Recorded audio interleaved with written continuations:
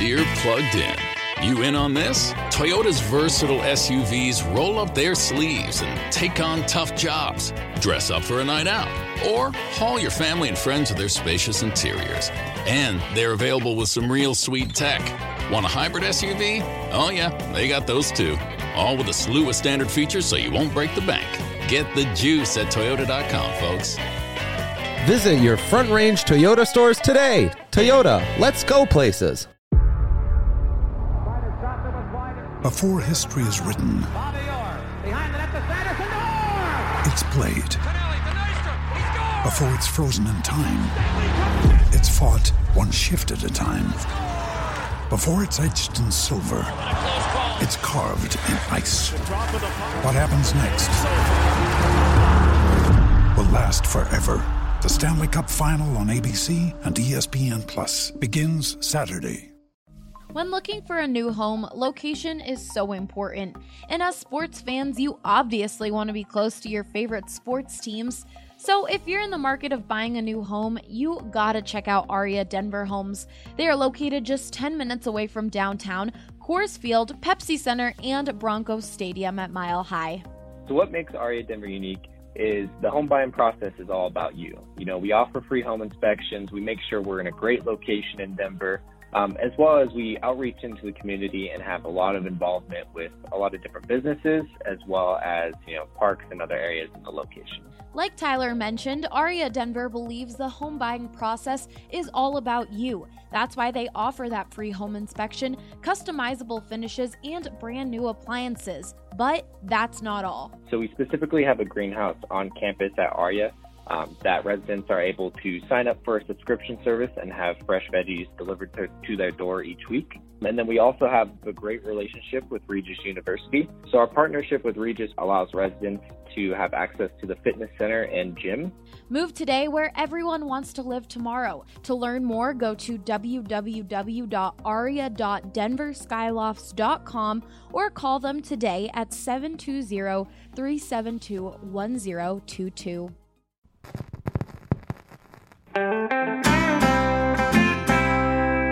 Broncos country is sitting in the south stands, drinking the Coors from Mile High. The best part of the weekend, hugging a perfect stranger as they become a friend, having a good time when the orange and blue WIN. Tuning in every day with the good folks down at BSN. Welcome in to the BSN Broncos Podcast, a Friday edition of the podcast, and it's, as always, presented by The Green Solution. The Green Solution has 17 Colorado locations and an express checkout so you can shoot in and shoot out.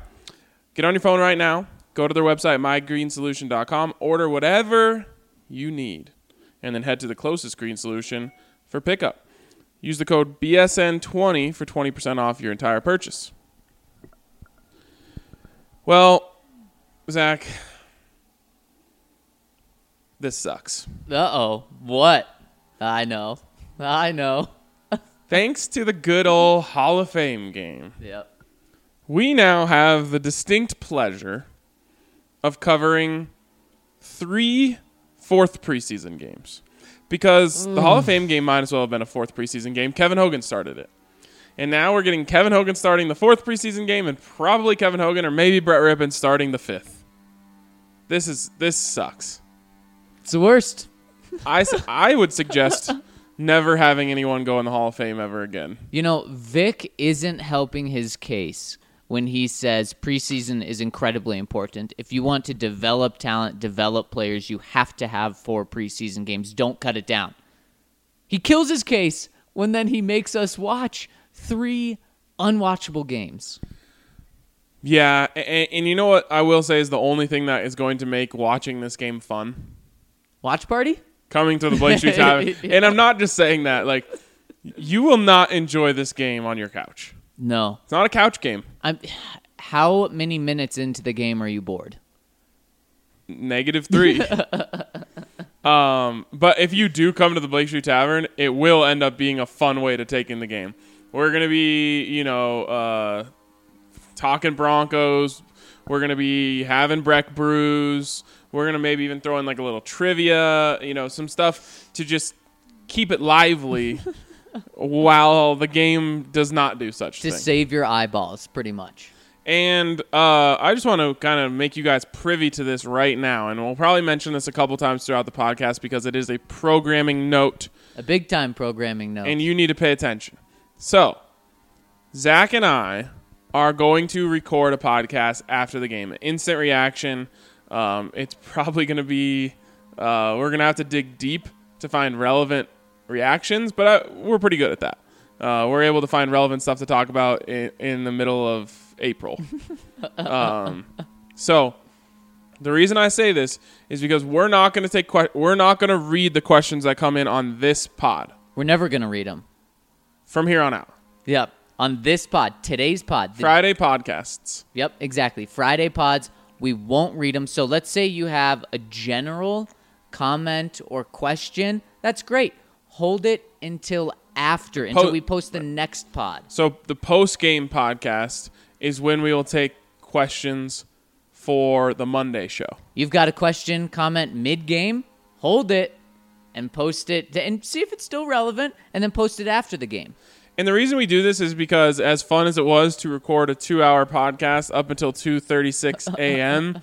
in the Broncos podcast, it's not practical.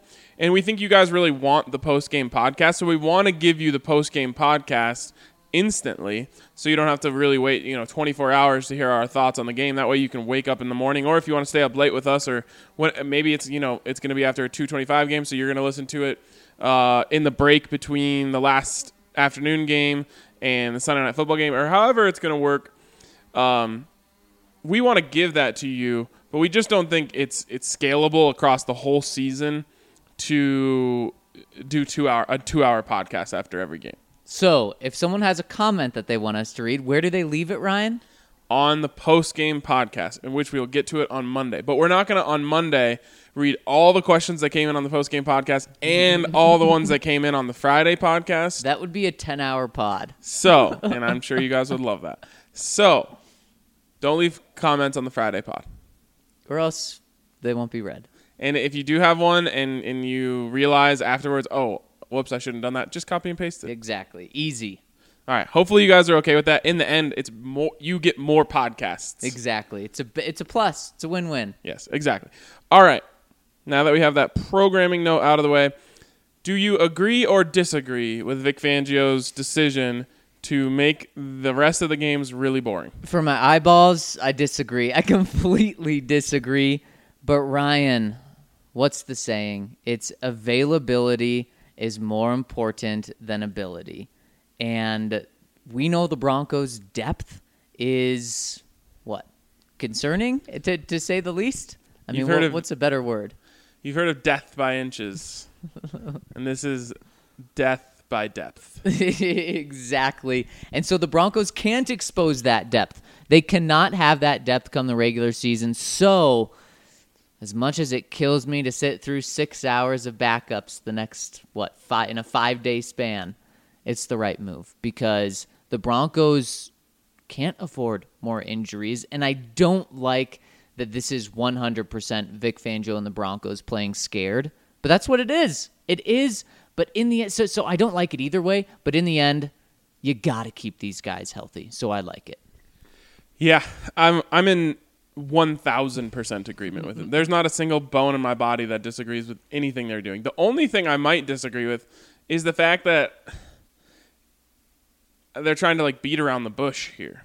Yep. And I realize it's just a thing that coaches do. Yeah. They can't. I don't know why they don't like to admit simply, I changed my mind. You're allowed to change your mind. You're a human. This was very un-Vic Fangio-like. Right. You're allowed to come and say, look, guys, injuries are piling up, and I've just decided I'd rather have our guys out there week 1 with maybe slightly less preparation than not have them out there at all. And you know what? I would have stood up, clapped my hands, given him a thumbs up, and said, good on you. You would have stood on that shaky podium with him. Yeah. Be wobbling away together. It's weird to me to be like, well, this is our 4th preseason game, not our 3rd. Yeah. I'm like, yeah, but your starters haven't. It's not like they played in the first one. So They've only played 2. They only played in 2, and they only played in less than a half, which is weird. And you can tell this was absolutely not part of the plan, because I think Vic would have played these guys for at least a full half on Monday night, if not 3 quarters. And it's weird because they've had plans for everything else, right? We're sticking to a plan. We've got this plan. Vic Fangio says it. Rick Scangarello says it. Ed Dontel says it. And this one, they're not sticking to a plan. But your plans have to be malleable. Sure. You can't just be hard line in the sand. This is our plan. No matter what happens, we're sticking with it. Because guess what? Your one bad Connor McGovern snap and Joe Flacco, getting hit as he's trying to pick up the ball or whatever away from Kevin Hogan starting week 1. That's where you are right now. Yikes. So you cannot risk that. So I like the fact now that they maybe could have put a contingency plan in at the beginning of the preseason. Hey, if X, Y, or Z happens, let's use that as our 3rd preseason game, or our 3rd preseason game as what would normally be our 3rd preseason game, even though we have 5, and then we'll rest the starters for the next 2. But in the end, I think you have to be able to react, not just say, this is the way we do it. You say, okay, what's the best thing for our football team now that these things have happened? And I think they made the right decision to say, preseason's over. I completely agree. Now, who caused this? Was it Drew Lock? Drew Lock, yes. It's pretty crazy. I mean, that shows you the plans they had for him. Joe Flacco getting injured, and I'll touch wood for that, but Joe Flacco getting injured before the worst-case scenario is, hey, Drew Lock era has begun. Yep. And Joe Flacco may never see the field in Denver. Yep. Now, the worst-case scenario is the Kevin Hogan era has begun. Remember, this is the guy who couldn't even get a start when the team was 6-9 last year. Yep. And even I was saying, just start Kevin Hogan. What could possibly go wrong? Yep. What, you just lose? Okay, that's actually better for you at this point. Right. So if you can't get a start when the team's 6-9, they've got nothing to play for except development. God forbid you have to start a game in the regular season when the team is 0-0. Exactly. So this is the right move. Here's the thing. The Broncos are going to have less than a half of playing time with their starters once the season starts. But look around the league. I mean, how many games were last night and how many starters played? Tom Brady played, as you reminded me this morning. But the Raiders sat their starters. So many teams are sitting their starters. The Rams are sitting their starters tomorrow. Although Sean McVay has a toy in his pocket that the Broncos don't, and that's cohesion is the reason he doesn't play them. But a lot of these teams, it's not like the Broncos are going to be 10 steps back of everyone. I think everyone is going to be about 5 steps back from where they want to be come the start of the season. But if everyone's on that same page, especially your week 1 opponent, the Raiders who are sitting there, guys, then it's okay. Week 1 is a weird week. Weird things happen. Losses occur that shouldn't. It's why I'm always afraid of the CSU game. Because anything can happen in week 1. Right. You don't know what your team really looks like until they've gone out there and played a real game. And so everyone kind of gets those jitters out in week 1 and learns a lot about their team in week 1. You can't afford to start taking L's before the season even starts. I mean, look at this Cam Newton. The Panthers are quote unquote hopeful that he's ready for week 1. Mm-hmm. How dumb do you feel for putting him out there? Yep. What did he gain before he got hurt? Nothing.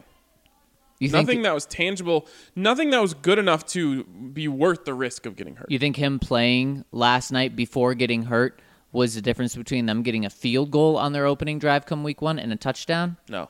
I don't either. I realize that the game speed is different and coaches are so adamant about this.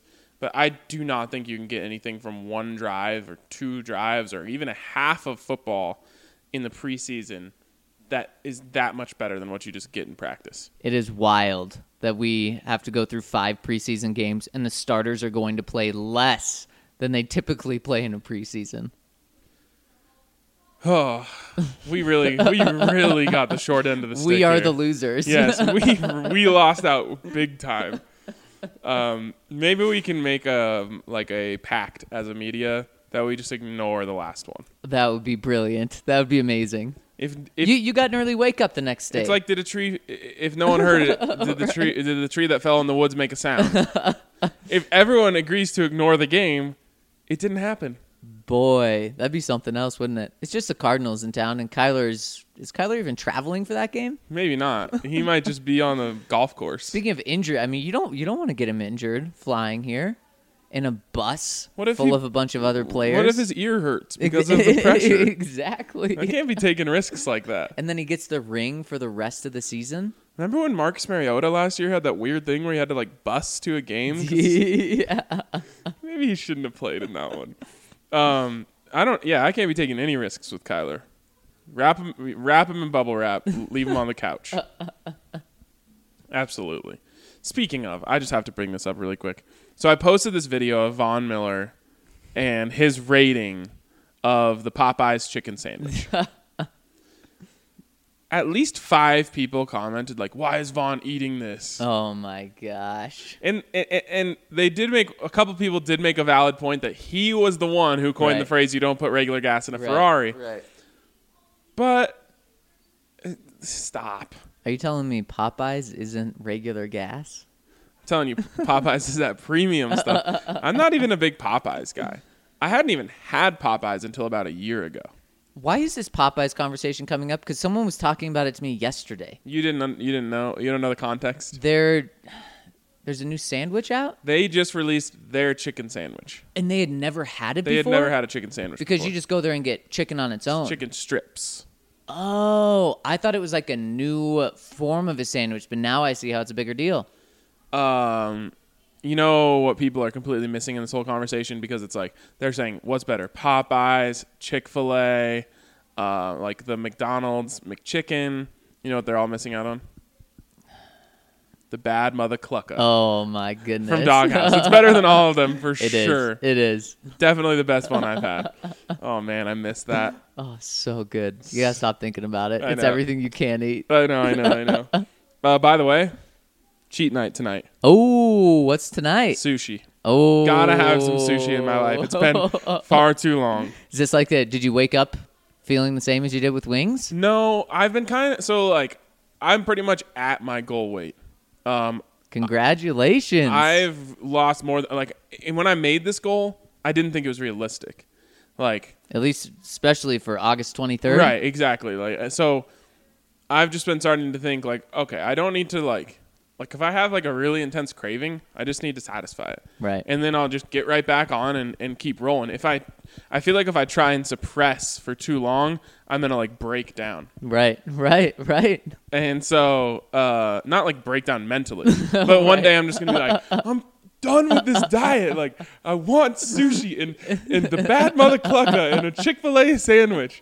And so I'm just thinking you know what?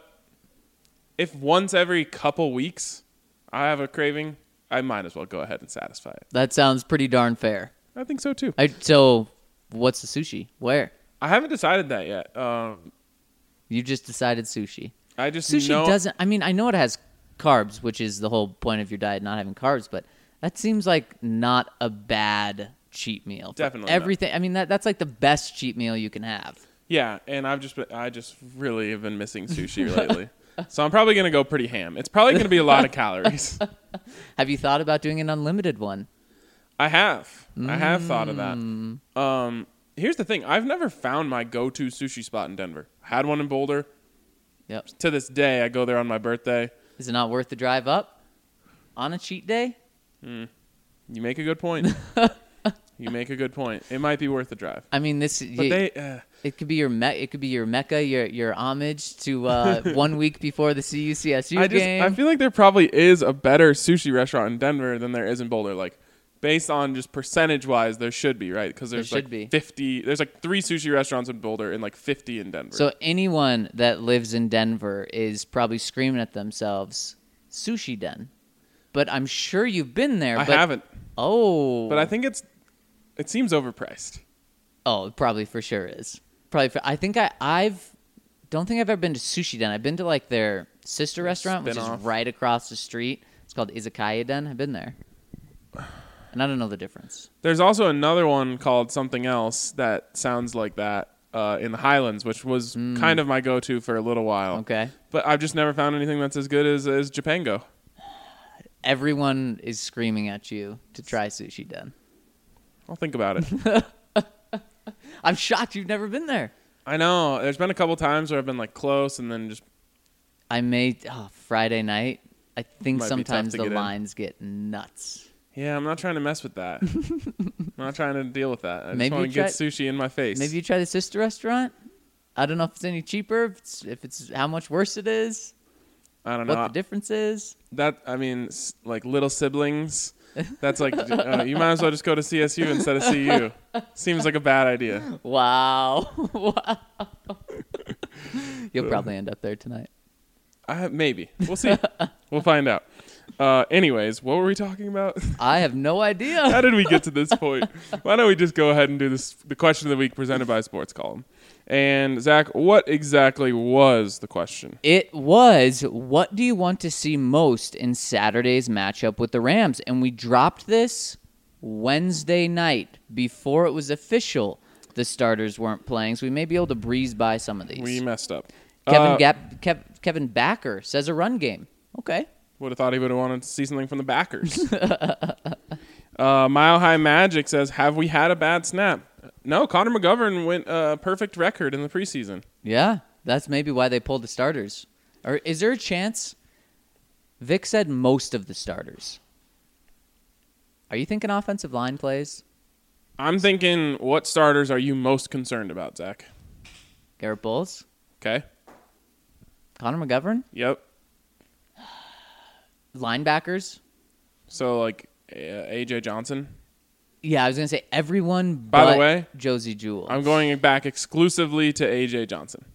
Oh, absolutely. Who was it? It was Vaughn? Vaughn. Someone said Alexander Johnson has been coming along, and Vaughn's like, Alexander Johnson? Do you mean A.J.? So that's enough for me. I'm back to A.J. Johnson. Absolutely. And it's only the media that has been told to call him Alexander. Clearly not. Everyone else is on the AJ He's not train. an Alexander. Like, look at his face. No, he's not. He's an AJ. That is not Alexander. My Twitter will do a lot better calling him AJ Johnson, too. Yep. Those Tennessee fans love him. Yeah, they're not name-searching Alexander Johnson. No. But if they were, they'd probably call him Alexander the Great. Probably. They love them some A.J. Johnson. It's A.J. from here on out, all right? Yep. That has been established. So you want him in there? Everyone. Because Todd Davis is not a guarantee for week 1. Which is crazy. Yeah, he's behind in his recovery. That's why Josie Jewell can't play. He's too valuable. Even though he probably needs to play, especially along these new guys, he can't play. No, you can't go in week 1, A.J. Johnson and Josh Watson. No. Are you saying A.J. may be too valuable? With Todd questionable? I'm like, is there that big of a drop-off between A.J. and Josh Watson? Yeah. I'm giving a Ram credit here. Yeah. Mark it down. Impressive. Probably not that much. No, I actually like Josh Watson as a player. Yeah. He seems legit. Say that again? He seems legit to me. Can't say I noticed him on the field last year on that same stadium, but now he makes plays. And I like him for that. They still don't – I just don't understand how they have 0 fast linebackers on the team. It's mind-blowing, isn't it? I guess Joe Jones. Joe Jones ran like a 4.5 or something. And he's not even playing. And he can't play. Jamal Carter? Oh, yeah, they do have a fast linebacker now. He's just a safety. I love how honest Vic Fangio is. Oh, yeah. Someone asked him yesterday, like, what did you think of Trey Marshall playing with the starters the other night? He's like, it was fine. I was hoping for better. I think everyone should take on that mentality more in life. Like, your mom makes you dinner. She's like, what did you think? You're like, it was fine. I was actually hoping for better. Do you ever do that at restaurants? No. You give the fine? I had no. I had a bad childhood experience with people complaining about food in my life. I refuse to do it. I completely agree. Unless there's something like overtly wrong with it that's going to get you sick. Right. Like or like it's like a completely different dish that I ordered but like there is a very, very small sliver of things that I'll complain about at a restaurant. Yep, I completely agree because they come over. Great, absolutely great. Leave us alone. It's great. We're not going to complain. Also, like those people have to deal with so much BS. Like I was just explaining that I want to try and make their day better, not worse. Exactly. That's the worst question to ask for them coming over. Is everything going all right? It can only be bad. Right. Because if it's good, it's just, okay, good. I can continue to do my job. Yeah, it's kind of like a referee. Right. Like, you only get noticed. It only matters if you're wrong. You're Connor McGovern. Yep. Like, getting everything right is the expectation. Yeah. By the way, and I'm sure we have some people that listen to this podcast who work in the service industry, and specifically as waiters or waitresses. Yep. Please write down the order. You're just giving everyone at the table anxiety if you don't write it down, and you don't gain anything, in my opinion. Right. I don't think like, better mark down that they didn't have to write it down. That's going on their tip later. That's a smart puppy right there. Like I don't know. If you write it down, I have no doubt it'll come back the right way. Right. If you don't, I'm just like, well, why didn't you write it down? And then there's like cheese where there shouldn't be cheese, or there's something's wrong with the food, and I'm just like, this never could have happened if you just wrote it down. Right. Yep. There's a so if one of you guys want to come through and tell me what the benefit is of not writing it down, because in my opinion it's just laziness. I've never noticed that and thought, wow, I need to give a better tip. I've never have.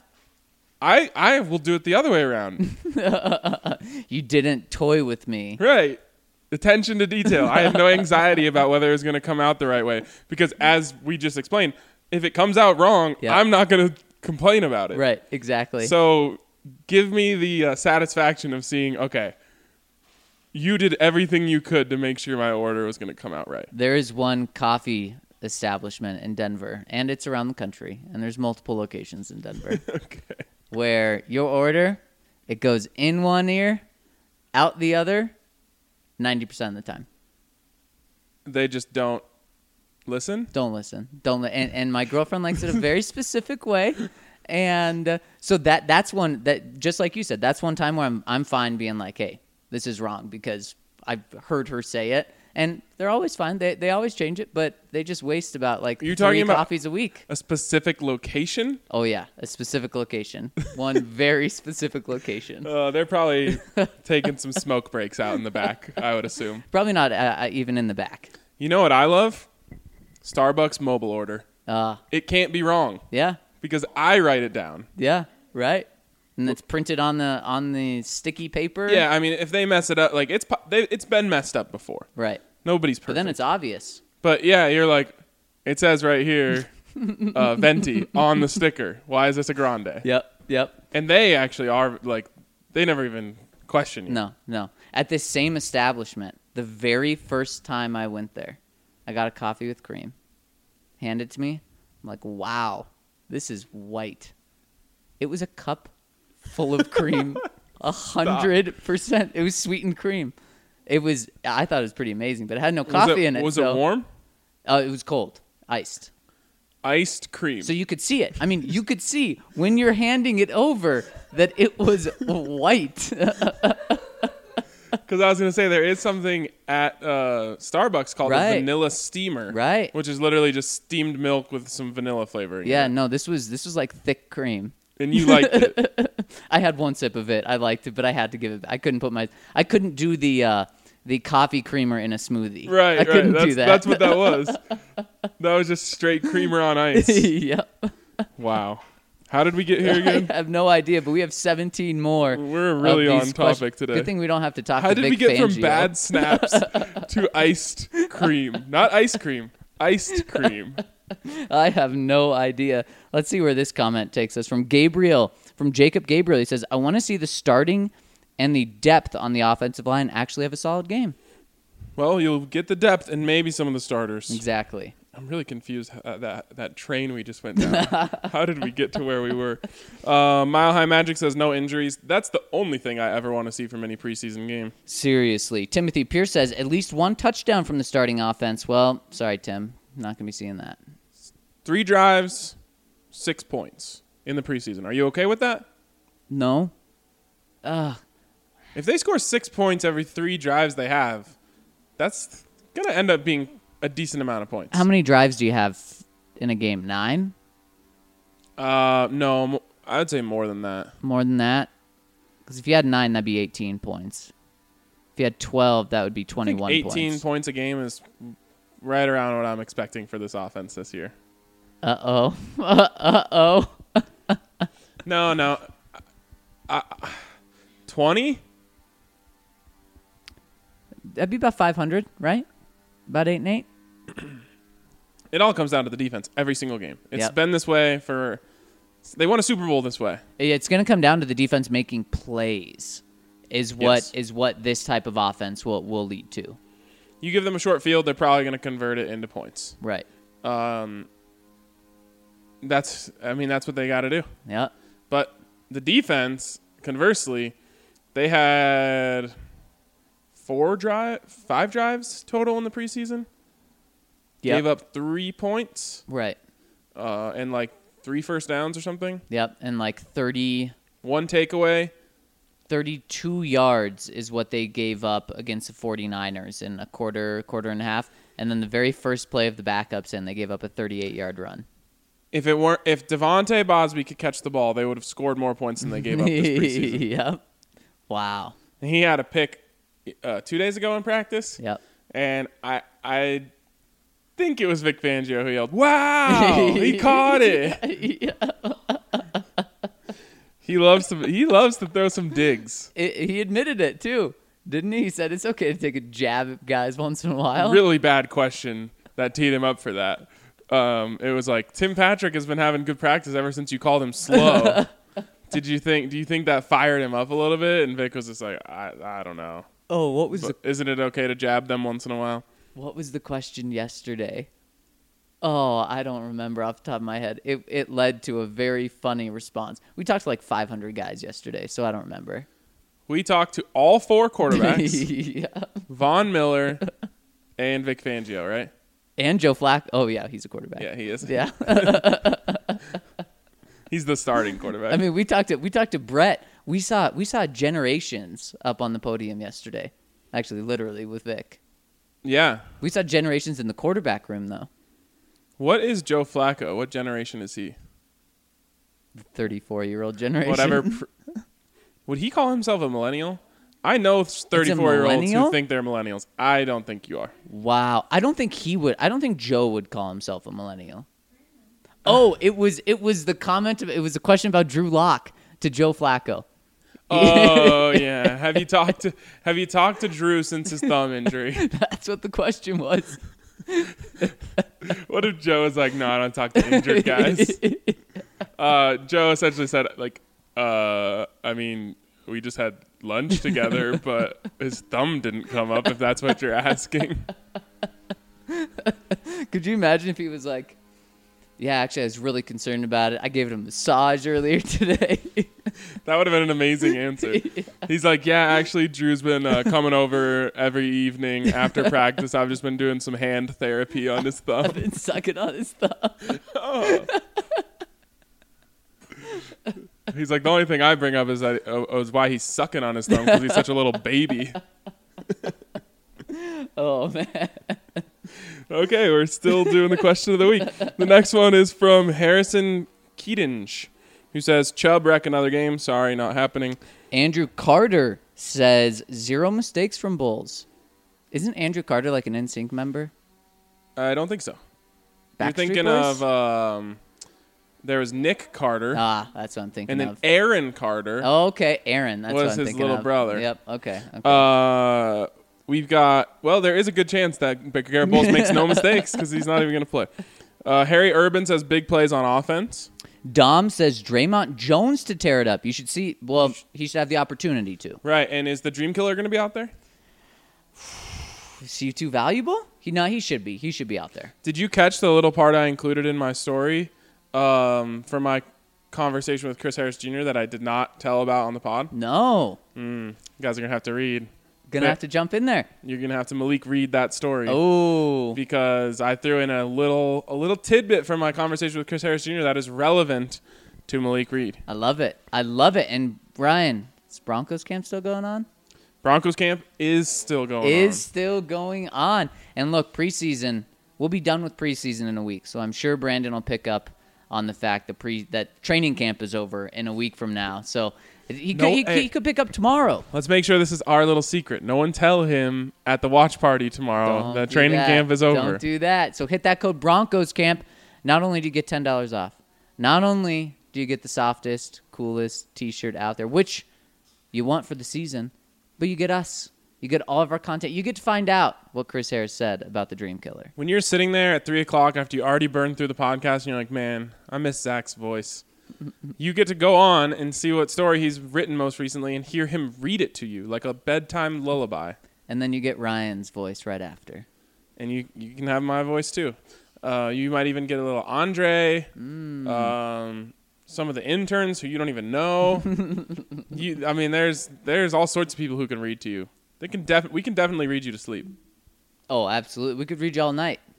I bet you that actually would be a decently relaxing background noise to fall asleep to. Probably would be. Just people reading stories.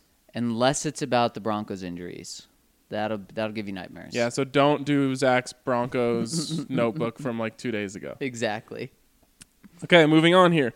From Nick Geyer. He says he wants to see a Phillip Lindsay touchdown and then salute.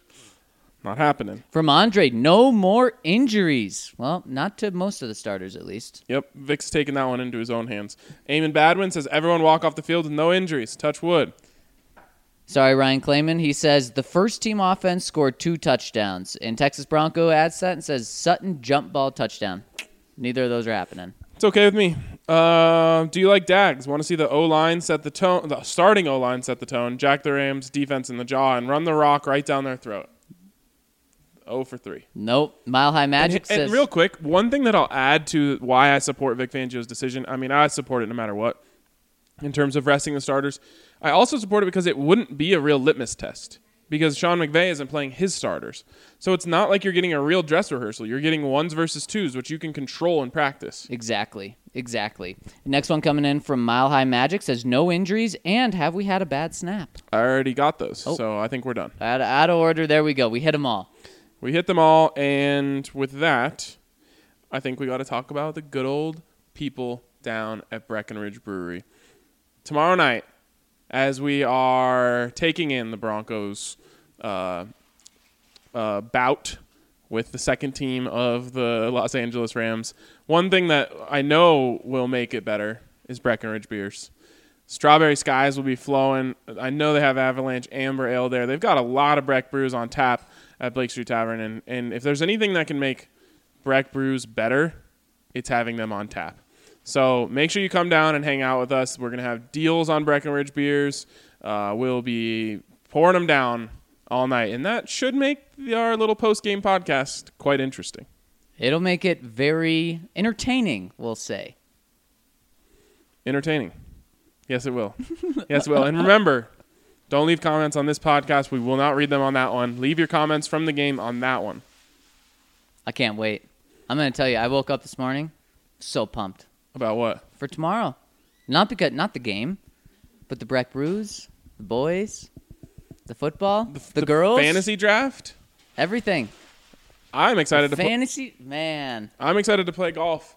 I'm a little sad. I had to cancel the second tee time. No one else wants to play. So it's just a couple of us going out there and having a good round to start the day. You're talking about like a 16-hour day tomorrow. Yeah. If you get golf in, the day can't be bad. It's Strava in one hand, Strawberry Sky in the other hand all day, right? Yep, exactly. Real quick, I mentioned on this podcast that my driver broke.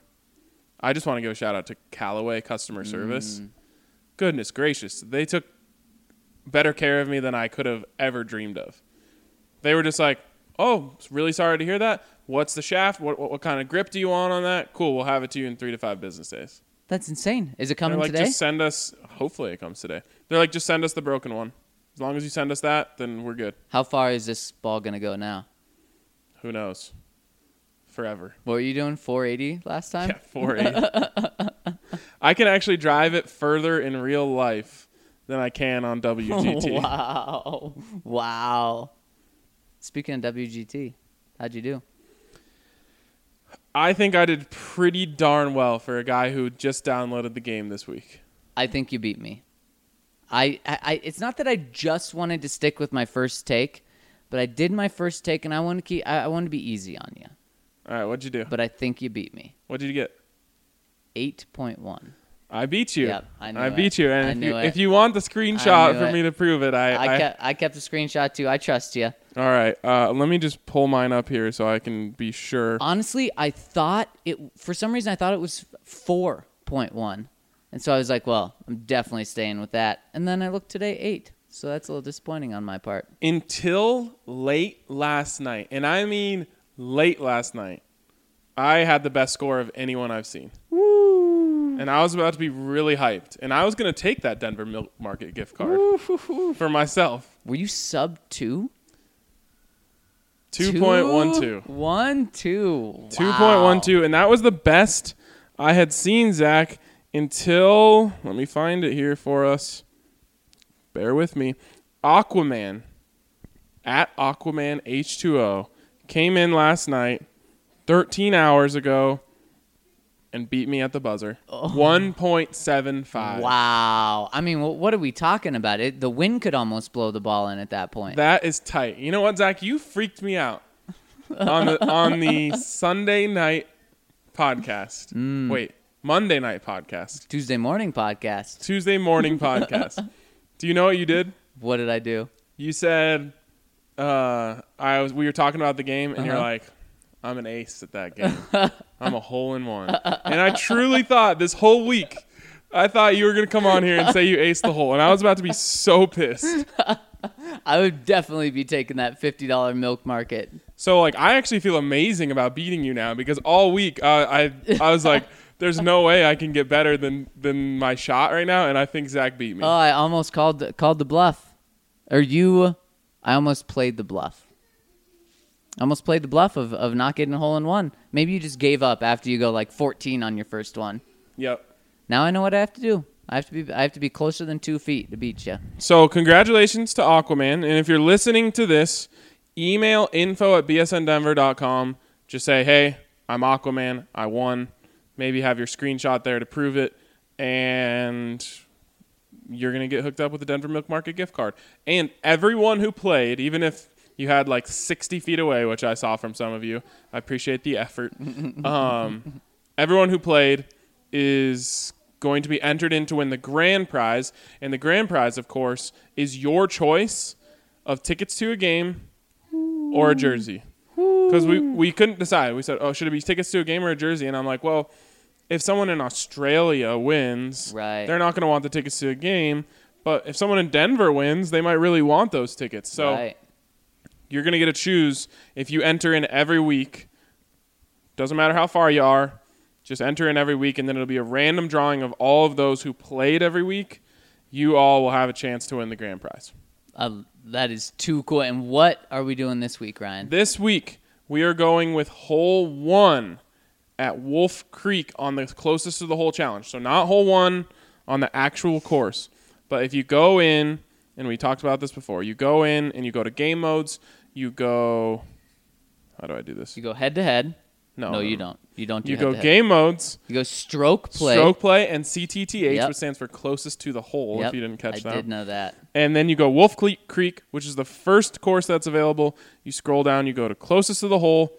You hit tee off, and then you tee off on hole number 1, which is a par 3, just like it was last week. And this one looks tougher. This one looks very, very tough. Wolf Creek looks like a nightmare to play. It looks like a cool course to play in person and the hardest course you can play virtually. Yeah, it's tough, and there's some wind up there on that high set tee box. Maybe I'm going 20 feet this week. Maybe that's the goal. I already tried it once, and I already got it within 10. So I think you can Within beat 10. Oh, I mean, I'll definitely beat that. All right. So there you go. Hole 1 on the Wolf Creek closest to the hole challenge is this week's challenge. You have from today until Thursday night, or really right before we start this podcast, which you could never know what time that's going to be. So just get it in by Thursday night. That's when you have a chance to win the weekly prize. And, of course, just playing gets you a chance to win the grand prize. Okay, Zach. Let's take a quick break. I'm over here playing. I'm playing hole 1. Oh, yeah? Let us know how you do on the other side of this quick break. Tax debt is impeding the growth of millions of small businesses in the U.S. That's why Symbio Tax and Administration's goal is to enable small businesses and individuals to make informed and calculated decisions when it comes to their taxes. Symbio Tax provides small business owners with expert services in resolving tax liabilities and providing financial clarity. I would recommend George to anybody who has to deal with the IRS. His strengths and depth of knowledge make him really valuable. You know, over the course of years as a real estate broker, I've had the opportunity to talk with many different tax people. But the one thing I have found with George is he was very easy to work with. He was very articulate. Symbio Tax is experienced in preparing returns for all income levels, as well as securing penalty abatements and settlements for qualified individuals that sometimes save the taxpayer thousands. George was able to save us about $7,000, and of course, you know, being an independent real estate broker, $7,000 is a substantial amount of money, and it was really nice to get that dealt with. They offer free consultations, so be sure to check out symbiotax.com for more information. That's SYMBIOTAX.com. Going along here on the BSN Broncos podcast, and Zach, I wonder if some people wish we never went to Broncos headquarters, because every time we record a podcast that isn't there, it ends up being extremely long. We sit down for a podcast there, and I'm like, we have an hour and 10 minutes. How are we going to do this? And then we make it happen. We hit it on the dot every time. And let me tell you, you guys are probably like, an hour and 10 minutes is so short. It is like mind-blowing long for podcasts. Right, yeah. I mean, 100%. No one is doing podcasts as long. No one, I'd be willing to guess that no one on any subject is touching 2 hours consistently while doing a daily podcast. No one's touching 10 hours a week. No chance. Anyways, our first segment was so action-packed that we forgot to do the preseason fantasy draft. So, Zach, why don't we jump right into this and try to make it snappy? I think I have the first pick, right? You had it last week, and we're doing Snake. Wow, for the first time all preseason, Drew Lock won't be the first overall pick. Maybe he will be. And Drew Lock was going to lead me to victory last week before he got hurt. Do you know how awful I feel about this first pick? Oh, wow, you're doing it. Kevin Hogan. I feel terrible, but the reason, if we knew that Brett and Kevin were each getting half, I'm going Brett all the way with my very first pick. I think it's going to be like 3 quarters and 1 quarter. How much are interceptions worth negatively? 2, right? Right. I feel like it's like a ticking time bomb the longer he's out there. Oh, stop. We're snaking this, right? Yep. So you get the next 2 right. picks. And there's only 2 possible quarterbacks, and so right. So yeah, you can just mark down. Would you have done the same thing or no? No, I wouldn't have. Well, then who would have been your first pick? Because you can tell me now. Brett. No way. Yep. Wow. I mean, he's only been out there for a quarter, and he's got the only passing touchdown of the entire preseason for the Broncos. I'm hoping he doesn't play. Oh, God, that'd be terrible. He's going to play. So with my first pick, goodness gracious, this is hard. Yeah, diving into the depths, and this isn't even the 5th preseason game. This guy has been a high pick every week and really hasn't lived up to the hype, but I'm going with him again. Juwan Winfrey. Oh, I like that. And with the next one, he would have been my next pick. Can I ask you I want to ask you a question for the sake of the pod content, but it also kind of makes this unfair before I make this pick. So maybe we'll have this conversation after I make the pick. Okay. You sure? We can have it before. Yeah, you think so? Sure. What tight ends are playing in this game? Not Noah Fant. Nope. Jeff Hireman, no. Nope. Jake Butt? Maybe. We don't know. I feel like, why would you? I guess he has to have a chance to make the team. Charles Olsen? Close. And that's actually who I was Orson? going to pick here, I'll be honest. My thought was to pick Orson Charles. Oh, my gosh. Do it. Orson Charles? Orson Charles. And I said Charles Orson. You said Charles Olsen. By the way, some sad news. Want to play a game? Yes. Aaron Wallace, still on the team? No. Oh, no. Sad news. That was our guy. He survived like months after the first time we played the game. He really did. Man. Charles Olsen, still on the team. I'm going to do it. Wow. I'm taking the new guy. I think he might make the team. So it's Charles Olsen. No, it's Orson Charles. Charles. Not to be confused with George Orson. No, sorry. George Austin? Not to be confused with Orson Welles. Orson Welles. Or George Orwell. Or George Austin. I think they're all George historical Aston? figures. Or George Aston. Should I go George Aston with my tight end? You can't. You know what I'm going to go with? You're done, right? Your 2 picks are in. Yep. I'm going Troy Fumagalli for my tight end. So I thought about him, but do you think he's like a starter quality? What if he gets hurt? Oy. So they may have to hold him out? If he gets hurt, then you have 2 tight ends. Although I'm thinking Orson Charles might make the team. As a tight end, fullback hybrid. So then Jake Butt doesn't make the team? Don't think so. Okay. Why would you not just IR Jake Butt again? You absolutely 100% should. There's zero reason. And there's no reason to play him. All right, who's your next pick? Yeah, we said we were going to be this thing fast, moving. right? I am going to go... I'm going to go with Khalfani Muhammad. He's still on the team, huh? He's been MIA since the Hall of Fame game. Yep, but I think he's going to hook it up. All right. Well, I'm going to take Devontae Jackson. That's a good. He's been the hot one. He has been playing better recently for sure. Yep. What other running backs are out there? That's about it. Devontae Booker, is he going to have to play? You have Devontae Booker. Oh my God. You have him and David Williams. So those are the only 2 options here. Because there's no way Royce is playing, right? Nope. All right, well then I'll take Devontae Booker as my other running back. Man, that's my guy. I can't believe that. Vic Fangio had really nice things to say about him yesterday. He did, and that's. I mean, there's no question he's making the team, right? In place of Theo, at least to start. Yeah. Exactly. Okay, now my next 2 picks, easy. I'm gonna go back-to-back Wide receivers.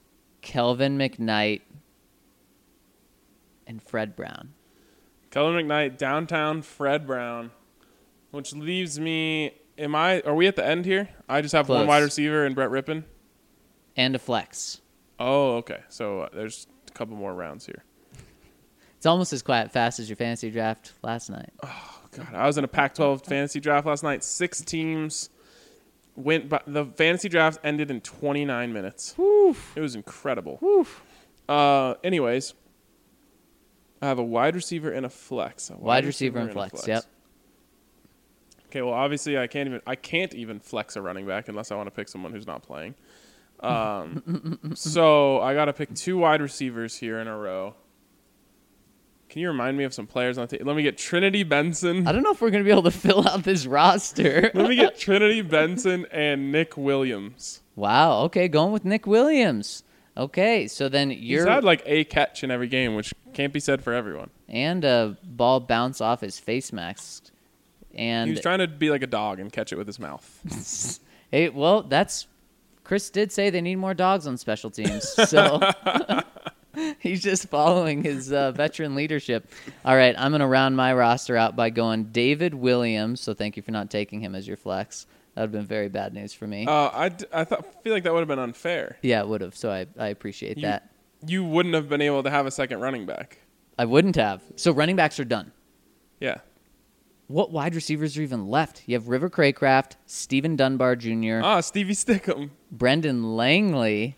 Oh, God. Still on the team, huh? No running backs. Any tight ends? I could go Bug Howard or Morrill Stevens. Bug Howard's on IR. Bug Howard is on IR. Did we pick anyone else on IR? No, the other guy that went to IR was Horace Richardson. Okay, I'm going to round it out. River Craycraft. Okay. Cray. I'm going Cray with that pick. Wow. What are we predicting for the high-scoring team here? Sub 10? I was going to say over under 10. I'm going over. I think there's going to be touchdowns scored. I think so, too. I think it's going to be an offensive explosion of like 14-13. I think Brett Rippon is going to carve up that fourth-team Rams defense. Could you imagine having one of these actually be your starting fantasy team during a season?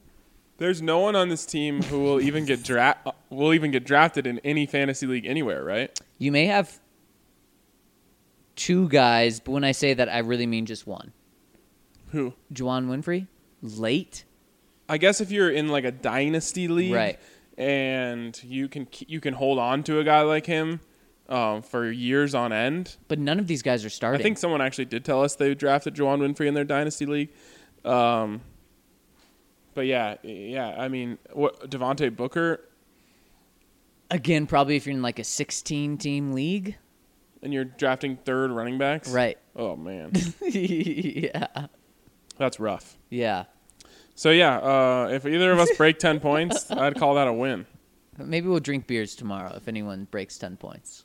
You're usually pretty on top of it during the game, so we'll know. Yeah, we'll keep an eye. All right. Let's move on here to the questions. 40 of them. 4-0. That is the new norm. That's too cool. 40 piece, huh? 40. That's like 220s. When I looked at this morning, it was 33, and I'm like, that's manageable. Is this manageable? It's going to have to be. Let's see if we're still on the same pace. First one coming in from Bronco Country 21. I'm not to the page yet. Okay. Well, I think I'm right. He says, my dudes, this is my first time commenting since being a subscriber for a few months. From growing up in Denver to living in Lincoln, Nebraska, where I was born, to now living in Des Moines, I feel like I can finally put some debates on this pod to bed. Nice. Colorado has the best water. Boom. Nebraska has the best beef and sweet corn. Maybe. And Iowa has the best pork. Can you debate the other two? I just know my stepdad is from Iowa, and he says that Iowa beef is the best. So you may actually say, okay. I take his word for it. Here's the thing, is like I'm never going to side on anything Nebraska. Right, never. He says, now, Ryan, as you're probably aware, my Huskers are playing your Buffs again for the next couple of years, and it used to be a heated rivalry, which has me so excited. It's only 6 hours and 15 minutes from the E470 exit to Lincoln.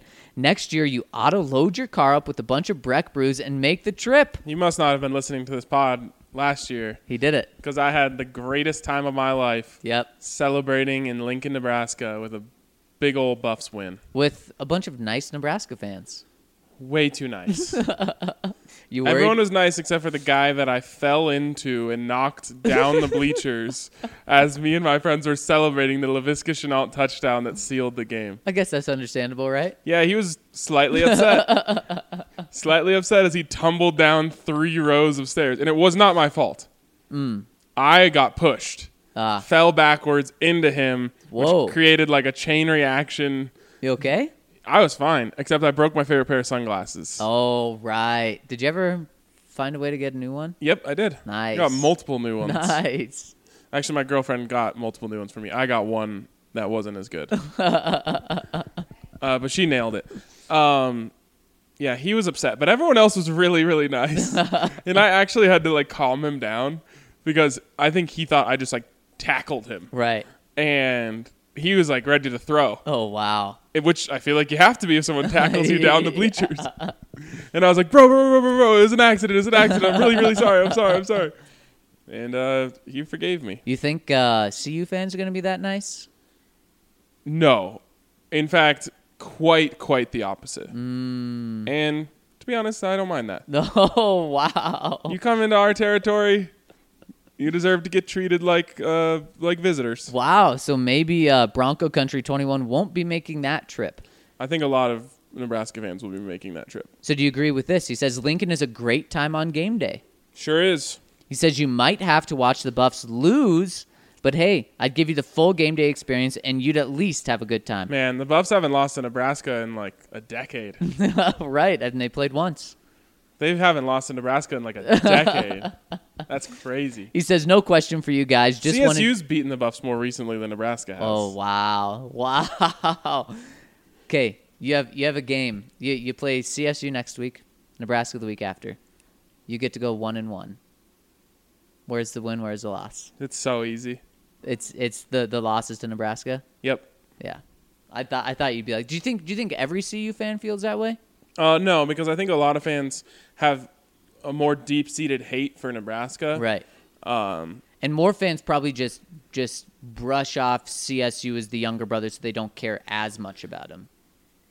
A loss in Nebraska's in the top 25 right now. Are they? Yeah, which is kind of stupid. But wow.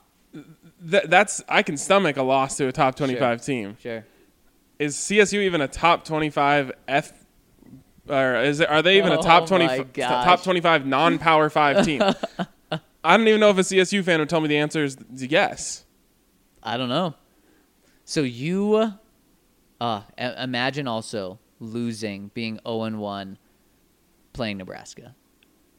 Right. I mean, and then if you come off as a win, you feel like the whole season Right. has been reclaimed. Right. It's true. But it's true. The question is, do I come back alive after those two games?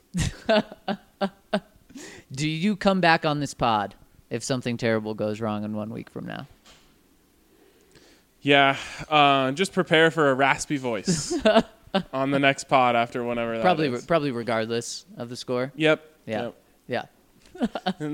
Yeah. Oh, God. He closes out and says, no question for you guys. Just want to say hey and tell you guys that you provide the best Broncos coverage on the planet. Sorry for the long comment, but this is my first one, so I have an excuse. It wasn't too long, Broncos country. No, it wasn't too We love long. having you on board, and we love having you comment. Also, anytime I get to talk about college football, I'm happy. All right, next one's from Bronco Duck. He says, first, WGT Golf is awesome. I agree. Great app. Second, while on vacation in Montana, I picked up some Colorado whiskey. Stranahan's Cast Strength. Wow, it's delicious. Anyways, on to football. Yep. Great whiskey. Yep. Made with Colorado water. So everything made with Colorado water is better. Have you ever gone there and made it? Help them make it? No. Have you? I haven't either, but you can. You have to sign up for it, and then they give you a free bottle at the end. Do you have to pay? No, you work 3 or 4 hours for them, and they give you a free bottle of whiskey. That's about $10 an hour. Yeah. It's not the worst. Or more, depending on if it's 3 or 4. Right. I think it's about $40 for a bottle. I think so. Yep. Not bad. Anyways, he says, it feels like I'm getting to the point of the preseason where I'm overthinking everything. Trying to take more of a bird's eye view of this team, or maybe a duck's eye view. Oh. Ultimately, we have an upgraded quarterback, an upgraded offensive line coach, upgrades on defense, and most importantly, head coach. I think we're going to surprise a few people in the national media. I checked out our team offensive stats last year. We were 12th in team rushing and 19th in team passing, although 24th in passing TDs. Which area of our offense do you think will improve the most in 2019? I say passing TDs. It better. I mean, because look what you did. Cortland Sutton should be more of a weapon in the red zone. Noah Fant is going to be a big weapon in the red zone. And I think that Joe Flacco is also going to bring a presence in the red zone. How confident are you in Noah Fant being ready for week 1? Confident. Okay. What about you? I don't know. I'm always worried. Yeah, I said it with a little skepticism. A little setback. He hit a pothole. Yeah, pothole. That's the new thing when they need to repave the roads around there. Speaking of which, roads around here were touched up. Were they? Yeah, they were. Nice. They were. No potholes for me. I would hate to see that, but I don't know. I think Orson Charles is making the roster. And he can fill two depth spots for you. That would be, yeah, I guess he would be taking the fullback spot. But gosh, you got to stop having guys be out for 1 to 2 weeks at the beginning of the season. It's killing them. They're going to have to cut 5 guys that they don't want to. Yeah. Yeah, It makes things really difficult on John Elway. it does. You better get back in the building. I know. Seriously. Well, I mean, he's making money to sign people, I guess. We're 8 days away from cut day. That's pretty wild. Feels like with these 2 daunting preseason games still ahead of us that there's so much more. And cut day is on the Saturday after the Yep. Rocky Mountain Showdown. Yep. Hopefully I don't get cut. All right, from Adjuthans. What really happened with Marquette King? Was it on-field sucking or off-field sucking? Any stories? I feel like when he was signed, it was a huge story, and when he left, it was pretty quiet. He even made like a hype video on social media before the season started.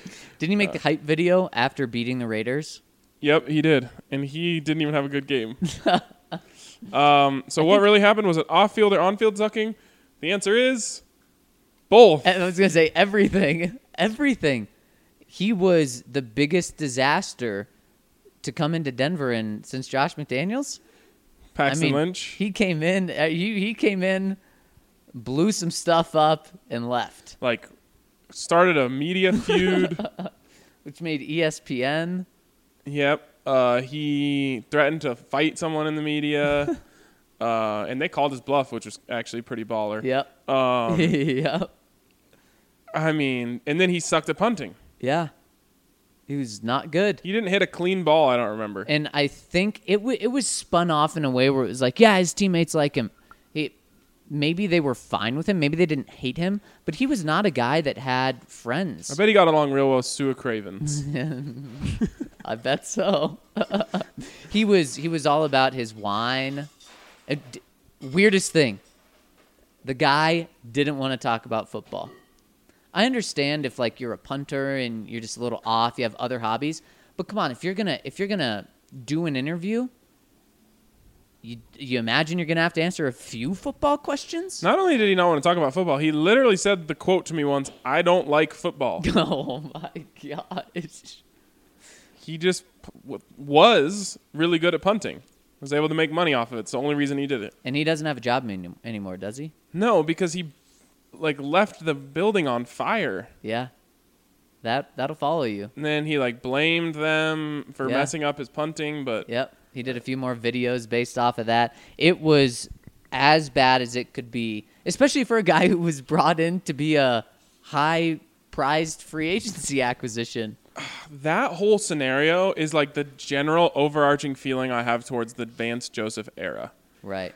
Just dysfunction and it wasn't all weirdness Vance's in the fault. locker room. No. Right.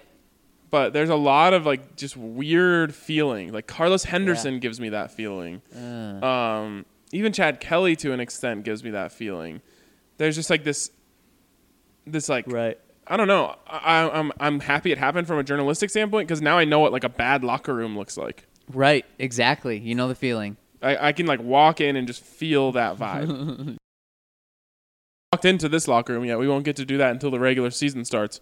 So we don't know exactly what the vibe is yet. Next one here is from Lower Ready. Hey guys, little help on the name since it seems to struggle each time I comment. It's low, like the home improvement store, and then the word ready. Low Ready. Low Ready. We used to say Lower Ready. Lower Ready. Low Ready. Jam them together and it's Low Ready. My question is, how would you grade Drew Lock's preseason now that it's over? I'd give him a B, solid but not great, and I'm okay with that. Looking forward to the season. Great work as always, guys.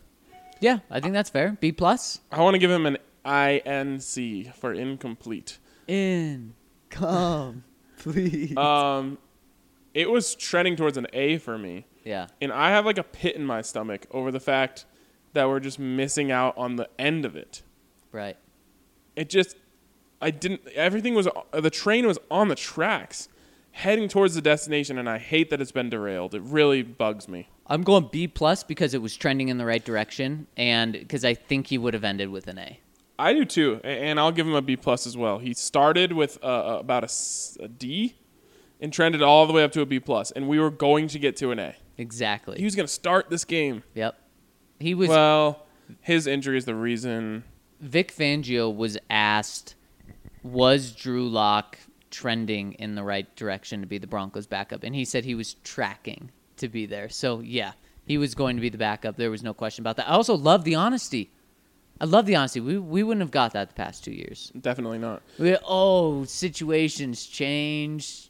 I can't do that. I can't be hypothetical So right honest. now. It's amazing. Yeah. All right, long one here from Estes to Bestis, but it's worth it. He says, "What up, BSN Rockstars? Long time no comment. I'm honestly so blown away by this awesome community. Such great people, friends, and amazing fans of our beloved Broncos. I've heard quite a few music shout-outs on this podcast, and I've been listening for a few years, so I'm just going to throw out some music that I've made on my own. Awesome. On November 8th, 2018, my hometown of Paradise, California was burned down to the ground by one of the worst fires in national history and the worst in California history. My family and most of my friends lost everything. Luckily, my house was saved by the amazing firefighters, but we still had smoke damage in our home as well as undrinkable water and couldn't live there for a few months. After that, I wrote a song that dealt with my depression, anxiety, and emotions during this tragic time in my life. The song is called Reimagined by my band Phantom Spring. Please give it a listen and buy it if you'd like. If I get my money back on making the song, I'm planning on splitting anything I make with that 50-50 and donating half of the earnings to my town and charities that help with preventing wildfires and rebuilding the community. The song is on every major streaming site and to purchase it on iTunes and available to purchase on iTunes, Google Play, as well as many others. No Broncos question today. Super sorry about the long comment, but please keep up the great work, BSN Rockstars and Broncos Country. With love, Joe Estes. Holy cow, that is too cool. I talk about it every single podcast. One comment gives me chills, and this is unquestionably this one. And remember, the song is Reimagined by Phantom Spring. He also drops the YouTube link in there. And I've downloaded the song, and we're going to go out on the podcast today with that. I freaking love it. Estes Bestes, thank you so much for opening up. Man, we are our thoughts and hearts are with you. That's quite a year to go through. For sure, and I think we'll get quite a few downloads from the family here. It's a good song. Absolutely. It's a good song. All right, next one here is from Sir James Radio. It said, speaking on the subject of Monday Night Football announcers, ESPN had the opportunity to have the legend and true national treasure Pat McAfee call their games. Sure, they have him for Thursday Night College Football, but McAfee moves the needle.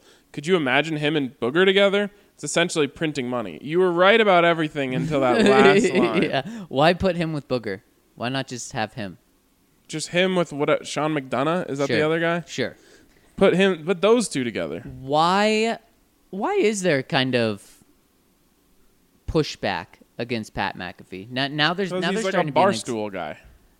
He's a guy that I would trust, though. If I was ESPN, I would trust him to not go off the rails. Would you not? And I don't mean that in a negative way in terms of the Barstool thing. I totally get what Barstool does and why people like it. ESPN, I just thinks they're in a different... Too buttoned up? Yes. Because they tried this once before to have a comedian in the booth on Monday Night Football, and it was the most epic. It was worse than the failure of last year. Who was it? I forget, but it was this 3-man booth. One of the guys was a comedian, and it just failed miserably. Yeah, maybe too off the chain for their biggest thing. John Gruden was the perfect guy because he was kind of funny in his own weird way, and he was also a former football coach, so they had that going for them, and he knew the game really well, but he was also funny in his way. If they got it though, I think they would make this move. Maybe you not. You know what the perfect booth would be? What? With McAfee? Who? Manning. Oh yeah. Although I think you probably need a professional driver. Right. A 3-man crew. But Manning and McAfee, they were teammates. Yep, they would have the chemistry. That would probably go off. Oh, that would be unreal entertainment. Definitely not Booger. No. And McAfee, though. No. But McAfee would have been great. I'm excited to hear him call games. And maybe this is his stepping stone for this job or for a bigger job. If he can show that he can be professional and funny at the same time, he'll move up quick. Yep. All right, next one's from Nick Geyer. He says, "Yo, Ryan, are you in the paid league?" I am. He says, "I only asked because you were included in Burrito Brad's email to the 4 people who haven't signed into the league yet, which I was included yet. But I just hope it's true that you're in the draft because I'm kind of bummed my dude Zach isn't." So Had to split it up. We're in 2 different leagues. So but we wanted to make sure everyone had a shot to kick our ass in fantasy football. But we'll both be there tomorrow? Yep, we will both be there drafting. I'm glad that you're not in my league, honestly. Because I'm too good? No, because we just have a lot of similar opinions. It's really true. If you had a pick before me, it'd probably be who I was going to pick. Yep. and vice versa. I think it happened a couple times the other way around last year where you picked my guy. Yep. And then you went on to win. So, honestly, I should have won. That's how it works. Oh, you didn't win. You lost in the finals. Yeah. Yeah. Buffalo Bills. To a non-Bronco fan. Buffalo Bills of BSN fantasy over here. Anyways, he says... Your Buffalo Bills. Yes, my Bills. He says, my question is, what is your ideal BSN get-together? Like, how many people and where?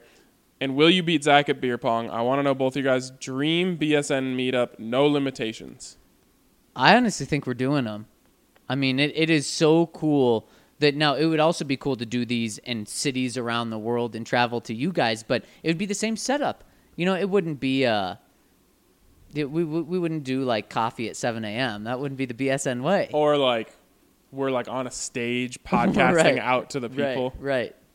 Yeah, I was gonna say my dream BSN meetup would be like in the streets of Brazil, hanging out, bar hopping, and eating like Brazilian street food. Kind of like a New Orleans Bama Boys trip just down in Brazil. Yes, with our people. 100%. That would be my dream. Yeah, that'd be something else. I've only heard amazing things about Brazil too. Oh yeah, it's gonna happen one day. Maybe that's it. One day it'll happen. From Iceman.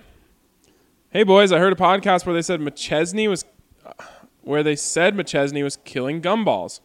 Being I'm still a podcast virgin, I decided to check out this BSN McChesney Unchained. Oh my God. Matthew is by far my new favorite solo podcaster. I enjoy the occasional F-bomb, but McChesney has been totally unchained for sure. By the time you read this, it will be 24 hours until the BSN Open/International Draft Broncos watch party. If the starters are done for the preseason, the Broncos would be in a world of hurt this 100th season of the NFL. They are nowhere near ready, even for the Raiders. Go Broncos. Here's the thing, though, Iceman, is the Raiders aren't ready either. They're not playing their starters either. So like I said earlier, everyone's 5 steps back. Yep, absolutely. Next one from Manning, the Manning-faced God. Says, hey guys, haven't commented in a while. Do you think the front office will add another inside linebacker before the season starts? I have faith in Josie and Todd, but as you know, injuries are just killing us. Do you see us trying to trade for someone like Sean Lee, or maybe bring back Wesley Woodyard? Thanks, guys. You're the best. I love that you guys are always trying to improve the roster, but these things just never happen. Trades will not happen. Now, earlier...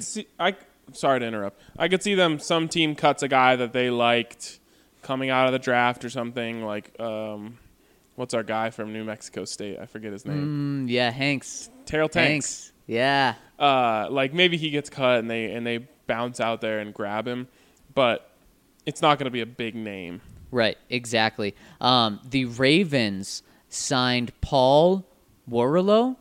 How do I? Okay, yeah, sure. Did I pronounce that right? Today. And apparently, according to people, the Broncos did have interest in him but missed out on him. So they are maybe looking to bring in guys, but it's guys on the street. Right. Next one's from Count Flacula. It says, when I was 10 years old, I bet $5 on the Broncos versus the Redskins in the Super Bowl. Needless to say, I had to pay up, but in order to do so, I had to steal 500 pennies from my mom's change jar. I courteously rolled them up, and when I handed them over to the coins to the other kid, he straight clocked me in the eye. Talk about adding insult to injury.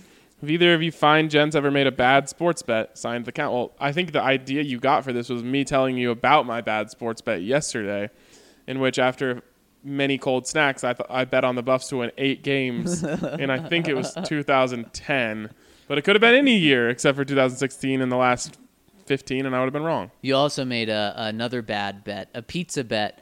You bet that the Buffalo Bills are going to have more wins than the Cleveland Browns. I still don't know how I made that bet. And didn't get odds or anything. But it makes me excited. Because you know what? Anything can happen in this crazy league. I saw Josh Allen, the defensive end, have a good game last night. He had a big play. Maybe that'll rub off on Josh Allen, the quarterback. Josh Allen, the defensive end, plays for the Jets? Jags. Yep. Jags. Yep, another J1. Jags. I made a good bet once. I've made many. Super Bowl 50. It was before Super Bowl 50. It was the playoffs. I had a buddy who just ragged on the Broncos, and they were the number 1 seed. I was like, hey, look, you can get Broncos at 5-1 odds right now to win the Super Bowl. And he's like, oh my God, no, I'll give you 8-1. And I said, really? And he was so cocky about it. He said, yeah, but your bet has to be minimum $40. And I said, you're in. So I lose $40, and you're gonna give me 8-1 odds if they win the Super Bowl. He was like, yep. 240? It was what was it? Yeah, something like that. I was like, yeah, I'll do it. No, sorry, 320. Yeah. And so that was the best bet I ever made. Obviously, we know how it turned out. That's a really good one. That's better than anyone I've ever made. Trying to think of like a big one that okay. This is a series of bets. That's pretty incredible. Back when I used to cover the Buffs, I every year would go to Vegas for the Pac-12 tournament. Yep. And one of the years there, I bet the spread on every single game in the entire Pac-12 tournament and hit on every single one. And each day, I parlayed all of them together. No way. So the first day, I was 4 for 4 on a 4-game parlay. Second day, 4 for 4 on a 4-game parlay. Third day, 2 for 2 on a 2-game parlay. In the final day, 1 for 1. So you were perfect? Perfect. Wow. That's why my friends that were there gave me the nickname the Pac-Fesser. Oh, my gosh. Were they all? At what point did they all start jumping on with you? I told them not to because they would jinx me. Oh, my gosh. Well, actually, I just didn't tell them what my bets were. Okay, until the game started? Until I already had my ticket. Yep. Wow.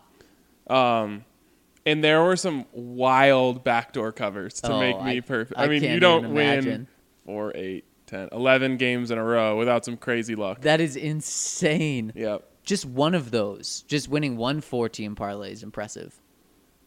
Just going 4 for 4 on the money line would be impressive. Right. Wow. So, yeah, that was that one lives forever in infamy in my I still have friends who call me the Pac-Fesser. Have you tried it again? No, I haven't been back since that year. You can never go back.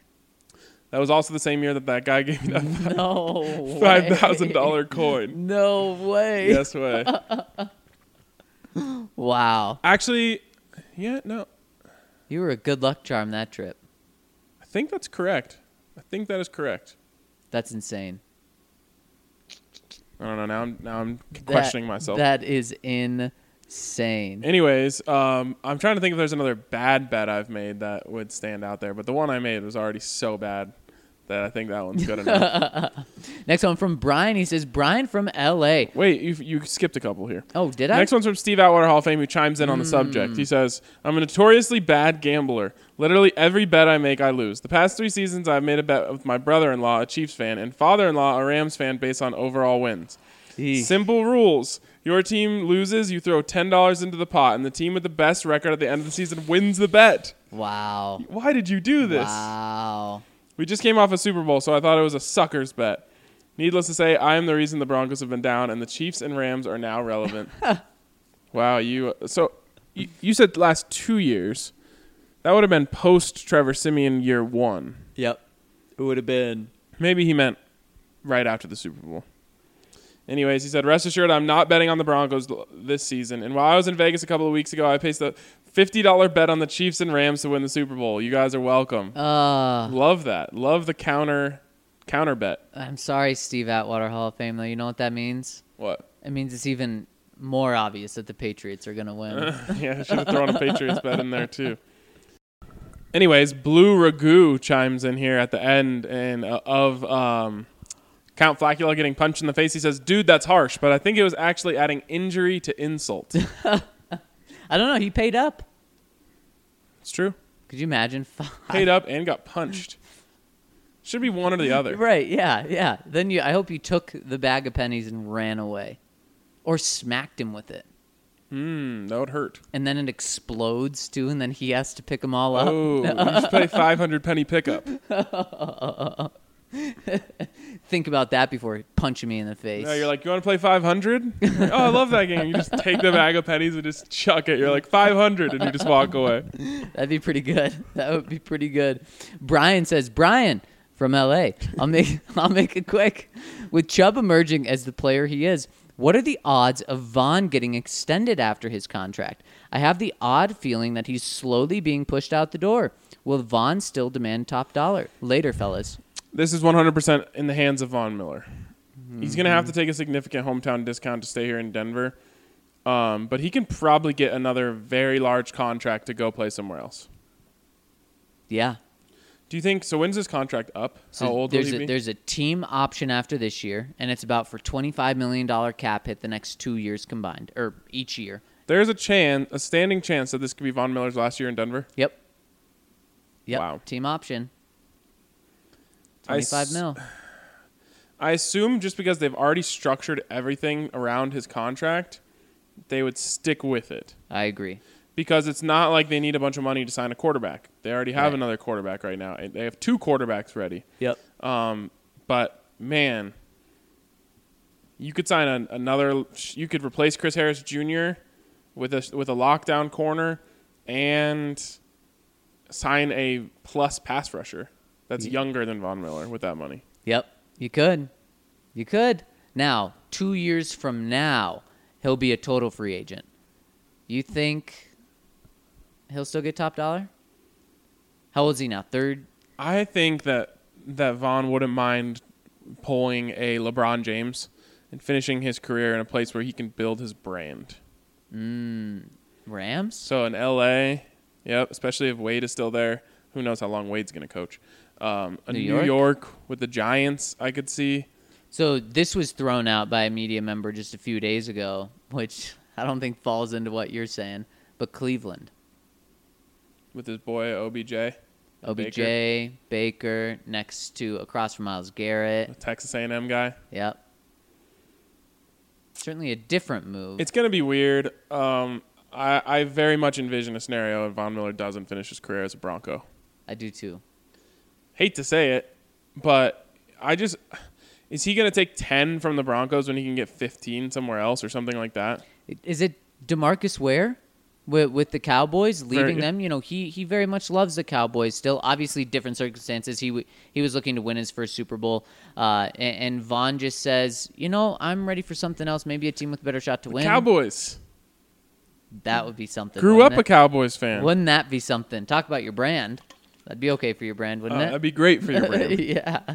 There's too many. Von Miller doesn't strike me as like the Derek Wolfe type. I think Derek Wolfe might be very happy staying in Denver the rest of his career. I think so too. And I think Vaughn would too. But I think there's always a little part of him that thinks, what would I be out there? Yep. How much more viral would my funny quotes go? Yep. How many more Instagram and Twitter followers do I have? How big could my brand get as I finish off the last 3 years of my career? Can I turn myself into an international superstar?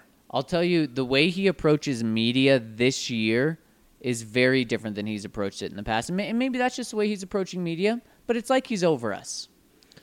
Very much so. But I think some of that has to do with losing. Sure.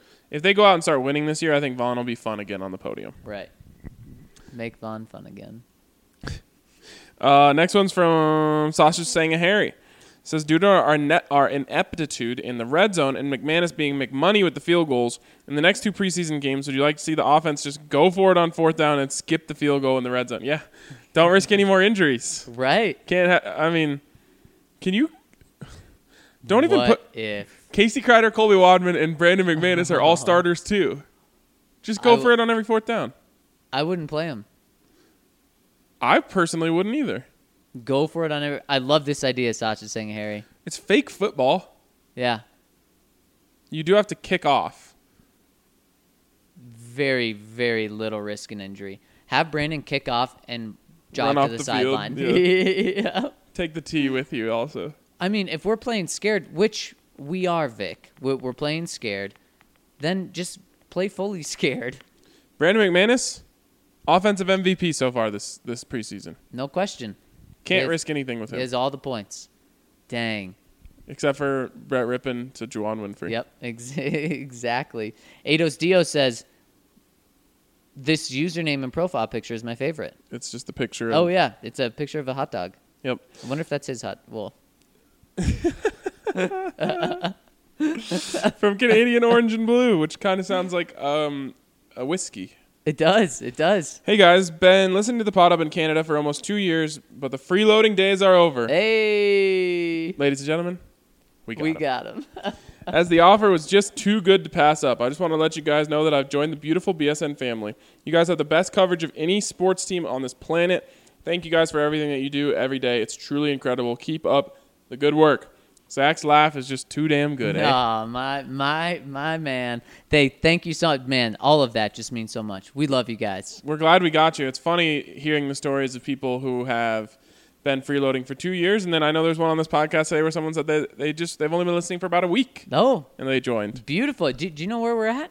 Is doubling up the record realistic? While you read this next question, I will check on that for you. Jewel Flacco says, my favorite media members told me that Vance Joseph wasn't the reason our quarterbacks were using VR last season. Real quick, is he referring to us? Did we say that? I think so. I assume. I would hope so if it's his favorite media members. Yeah, I assume so too. That Vance Joseph wasn't the reason our quarterbacks weren't using VR last season, despite how much Case Keenum sang its praises before. So now the VJ is gone and our quarterbacks are using VR. What's the deal? If we did say that it wasn't Vance Joseph's fault, I still stand by that. Because I don't think Vance Joseph was like overtly against bringing it in. He just wasn't a what's the word I'm looking for? He wasn't pounding the table. I know yes, the word exactly. He wasn't pounding the table. He was an advocate. Right there it for is. it. So you could technically interpret it that way. I would interpret it as this. I think Rich Scangarello, I'm just guessing here. Rich Scangarello came over from San Francisco and said, hey, we've got this VR thing over there. San Francisco, they're like right in the heart of technology. Yep. He said, hey, we've got this VR thing over there. And I think it did wonders for Nick Mullins as I was trying to develop him. If we're going to try and develop a young quarterback here, we got to get this. How do you say no? And how and why would you say no as a head coach? The real question is, why wouldn't you have it in the first? Like, why didn't Vance have it? Is a good question. You think Bill Musgrave's pounded the table for VR? He should be. But are you shocked if I were to tell you, which I don't know, that he wasn't? Not even a little bit. Right. But I'm just saying, like, why would your philosophy ever not be give me as many resources as possible? There's zero reason not to. And there's really cool stuff these guys can do. So now, Drew, it's not like a bad injury. It's just a nagging thing. He can go get mental reps. Not just mental reps where they talk about where you just stand out there on the practice field and try and stay focused. We're talking mental reps where he can go up and act like he's practicing. Yep. That's pretty cool. That's very cool. So anyways, I still don't believe it. I mean, you could technically blame Vance Joseph for not being an advocate. Yep. But I don't think he was a detractor saying, no way I want that. It's maybe too hypothetical, but I'm still asking. Do you think Vic Fangio was the advocate for it coming? I mean, you kind of already answered it. It could be. I'm just guessing on Skangs. I would agree with you, though. That makes sense. And give credit to Vic. He didn't stand in the way, if this is how it all went down. For sure. And I guarantee you next week there will be plenty of questions about this. There are some people who are quite interested. All right. The next one's from Alaska Preston. And I'm just going to say this. Preston's picture is him playing it's him jamming, I think. Mm-hmm. So we're gonna need to hear some of that music there, Preston. All right, he says, "Hey RK and Zach, after listening for a year, I decided to no longer be a mooch and subscribe." Hey, got him. I had two BSN Broncos moments that pushed me over the edge that I wanted to share. All right, you ready? I'm ready. One, I was listening while cleaning a house in Park City. Despite the name, I'm currently in Utah. I'm up on a ladder and had to keep facing away from my coworkers because your coverage of the passing of Mr. B nearly had me in tears. Wow. I admittedly did get choked up once I was luckily far away from everyone else. You guys did an amazing job eulogizing and conveying his legacy. That's pretty awesome. That is cool. That is awesome. And we can be serious sometimes on this podcast. Yeah. Just usually not. He says, 2, RK's damn good teeth reference in reference to Green Mountain Dental was comedy gold. Do you think it also got him to go to Green Mountain Dental? Maybe. You know who I think definitely went to Green Mountain Dental? Who? Mike Shanahan. There's no question about that. He's got some damn white teeth. Maybe it was White Mountain Dental. which coincidentally is where Patrick Chung was going. He was going to White Mountain Nose. White Mountain Nasal. Anyways, he says, I'm stoked to be a part of this community and can't wait for my Mile High Salute shirt. I never thought a Green Mountain Dental ad would get someone to subscribe. No. Thanks for all the great content, and I'm looking forward to asking some Broncos questions. P.S. You guys should shout out your social handles. They're a great source of the up-to-the-second news, as well as you guys being great to interact with. Well, at Zach Stevens BSN. And at Ryan Koenigsberg. And we'd love it.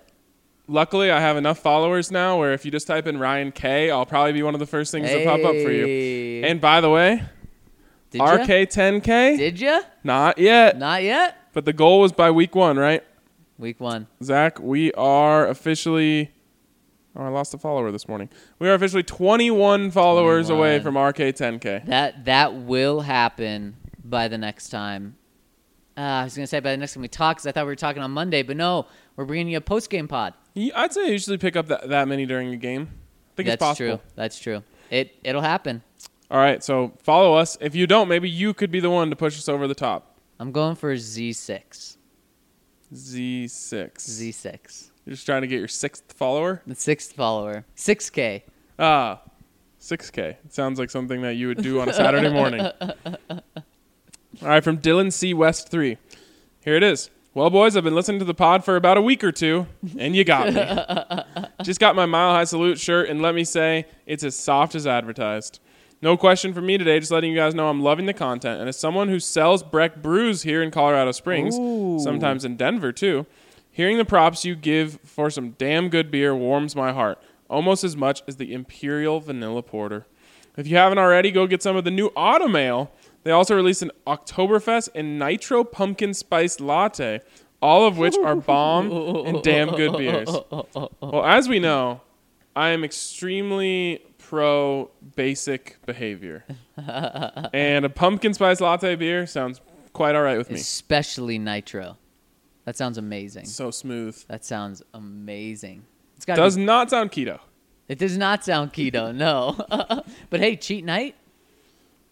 Maybe. Could it be more than just a cheat dinner or cheat night? It could be a cheat weekend. You never know. Hey. I might spiral out of control and never get back on the wagon. Speaking of which, I think I'm going to go with the fish and chips. I think they have those at BST. And you're going to get that vinegar? I'm going to see if it comes with that vinegar. Well, can I throw a... You're going to tell... I was almost not going to tell you. You're going to tell the waitress. No. Can I just present something and I want your honest reaction to it. Okay. I'm pretty sure the center thing that is on all the tables at Blake Street Tavern already has vinegar. Which means they're not going to bring it out to you. We'll have to see. We'll have to see before we get there. Or when we get there. All right. All right. I think it's already in there. I'm sorry. What else would it be used for? A shot. Clean the floors right there. Clean the table. I love the smell so much. I mean, fries. Put it on your fries. Yeah, I guess you could do that. Yeah. So good. Yeah. I'll try it. So good. I can't wait to try it.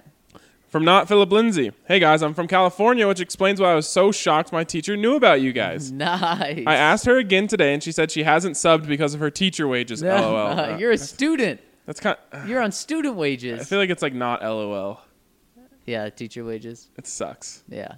But tell her that she's probably listening, hopefully, that we really appreciate her for educating the youth like you. We do. And you've already been educated because you're subbed and you're geared up and everything. So we already know you're a smart guy. Anyways, he finishes and says, of course I wore my homegrown t-shirt on the first day of freshman year because you guys are like my online family. Much love. From not Philip Lins. Because someone chimed in and said, much love, not. Sick fake out, man. And he says, no, it's not a fake out. It's just an abbreviation of my name. I didn't even realize. And then Alaska Preston says, I got you, man. I thought it was a typo and made me chuckle. By the way, congrats on starting high school. Those are some cool years. What did you think of high school as I a was whole? ready for college.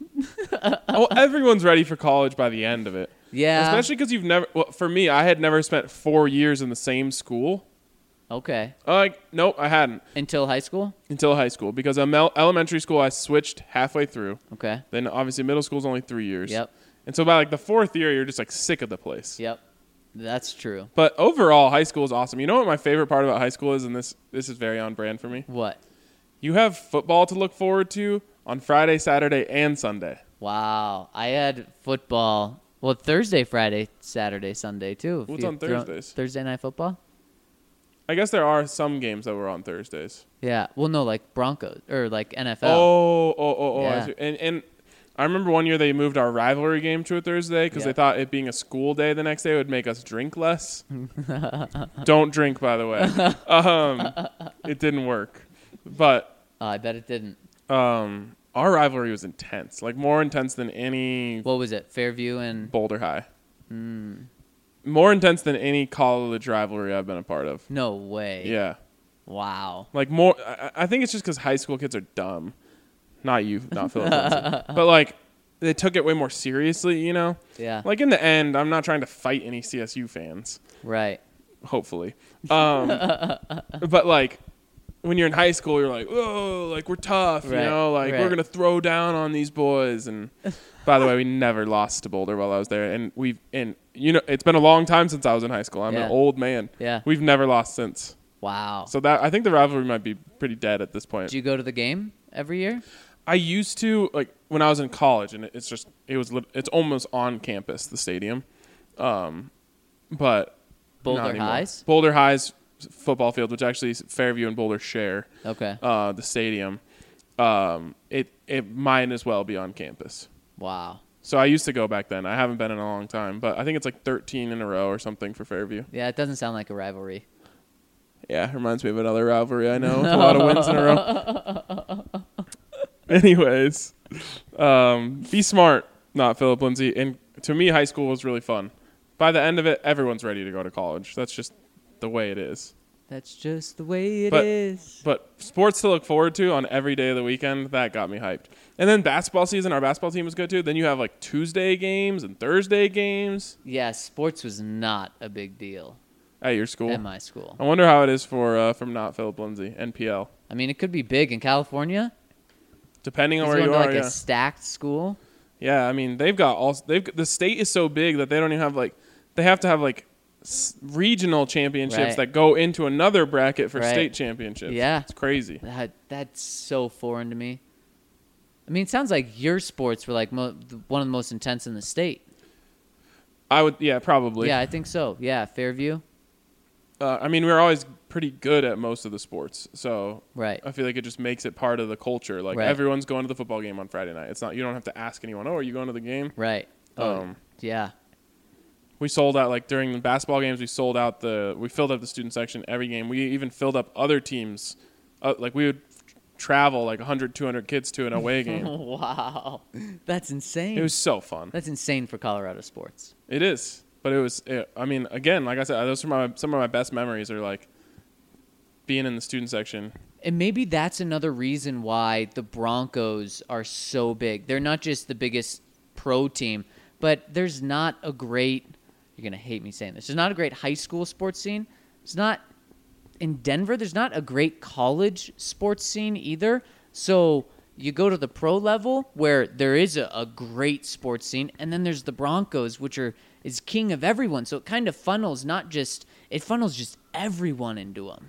Some on the other side of this argument would make the case that the Broncos stealing all the attention is one of the reasons why the college sports scene isn't good. Sure. It's like a chicken or egg type of thing. Very fair. To me, I just think it comes down to winning. And I don't think the Broncos make it any harder for CU to win football games. I truly don't. Right.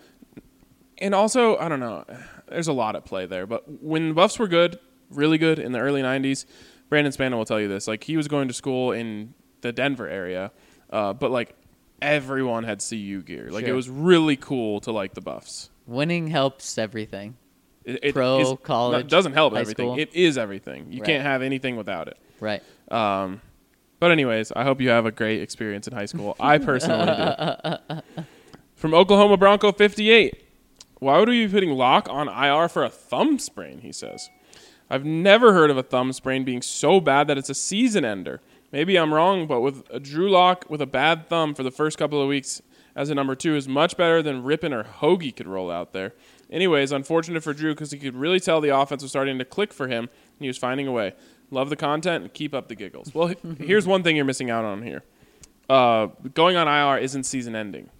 And a lot of people also forget this. You don't even have to designate players to return anymore. You used to have, I think, 2 slots to have guys return from IR or season ending. Now there's no designation. You can return guys from IR. And the reason you would do this, Oklahoma Bronco, is just to protect Drew. Because if you ask me, Zach, absolutely Drew Lock gives you a better chance to win in week 4 or something if, knock on wood, touch wood, Joe Flacco sprains his ankle. Absolutely, no doubt gives you a better chance than any of those other guys. But how important is that? Because if his thumb isn't 100% and he goes out there and has a really bad game and it wrecks his confidence, what was that worth to you? Now, I'm not worried about him mentally in that way. But you know what I'm saying? Like, you don't want Drew to have to play his first NFL game with not at 100%. Exactly. So if it was me, I actually would IR him. And just cross your fingers and pray that Joe stays healthy. Because to me, I want to make sure Drew is 1,000% recovered before I ask him to go out there and play in an NFL game. And that's what it comes down to is when will he be 100%? Because this is not a guy that you're going to put out there even at 90% with the injury being on his throwing hand. You're not going to put him out there at 90%. So let's say the doctors say it's going to be 5 weeks from once the season starts. Well, then, yeah, you're putting him on IR to open up that roster spot. But let's say it's 3 weeks because he gives you so much better of a chance to win and how valuable roster spots are, or actually how invaluable roster spots. I think when we do the roster next week, Ryan, we're going to be saying it's pretty easy to clear these spots just because of the depth. Maybe. I guess if you keep all 3 on the roster for the first 3 weeks, and let's say week 2, Drew's still not 100% ready, just as long as you don't rush him in there until, I'm telling you, like, I don't want him to think about his thumb ever before he plays on an NFL field. And they're not going to rush him. Vic Fangio said, we don't even have a timeline yet. And he kind of made it seem like it's going to be a while till they know the timelines. And that just makes me think, okay, the IR with the not the designation to return, but the ability to return is very likely. I think all these other roster gymnastics that they're having to do is making them think long and hard about IR on top of taking it easy with him, because it's just like, man, we're losing all these other spots. At least Drew isn't a week 1 starter for us. We can afford to make a move there that pulls him back a little bit, because in the end, we don't want him to play this year anyway. Right. So that's where I'm at on that. Zach, let's take our last break here. And when we come back on the other side, we will finish up what is trending towards a 2-hour podcast.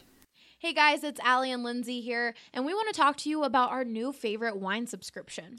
It is Winester. The best thing about Winester is that they work with small wineries.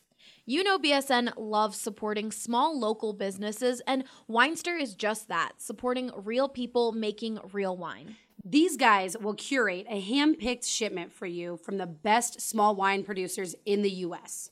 So my favorite part about Winester is the fact that I don't really know much about wine, and when I go to a liquor store, I tend to gravitate towards the same wine I've always had instead of trying something new. But with Winester, they make the process so easy. That's exactly right, Allie. And from my perspective, you guys, I love wine and have tried so many different types of wine at different price points. And Winester is not only easy, but it is quite literally some of the best wine I've ever tasted, and it makes for an amazing gift. What's also ideal about Winester is that you can pick your shipments based on your schedule. That's right, Allie. So whether you're a casual drinker or you love hosting parties, you can get your shipment based on your lifestyle. So head to their website today, you guys. That's WINESTYR, Winester.com. We've got BSN25 promo code for you, and you can save $25 off your first order. We are 1 3/4 hours in, Zach, and we've got quite a few more questions to get to, so let's do that. Coming in from Chef Adam L. He says, first, Count, what part of Montana are you from? I just finished rewatching last season. Apparently, I like abuse. That is actually crazy. I was watching Vaughn above all else and disappointed at the number of plays when he was in coverage. I was devastated at the number of plays he was shadow boxing the tackle. It was almost like he was the spy on the play.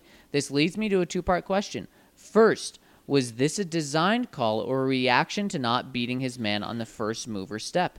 And second, if it is a reaction, is that how Vic has been coaching, or is he pushing for a second or even third rush attempt? High motor, for a lack of better words. Okay, first of all, if you didn't like Vaughn in coverage last year, yeah, I'm sorry. It's gonna happen more. It's gonna happen more this year.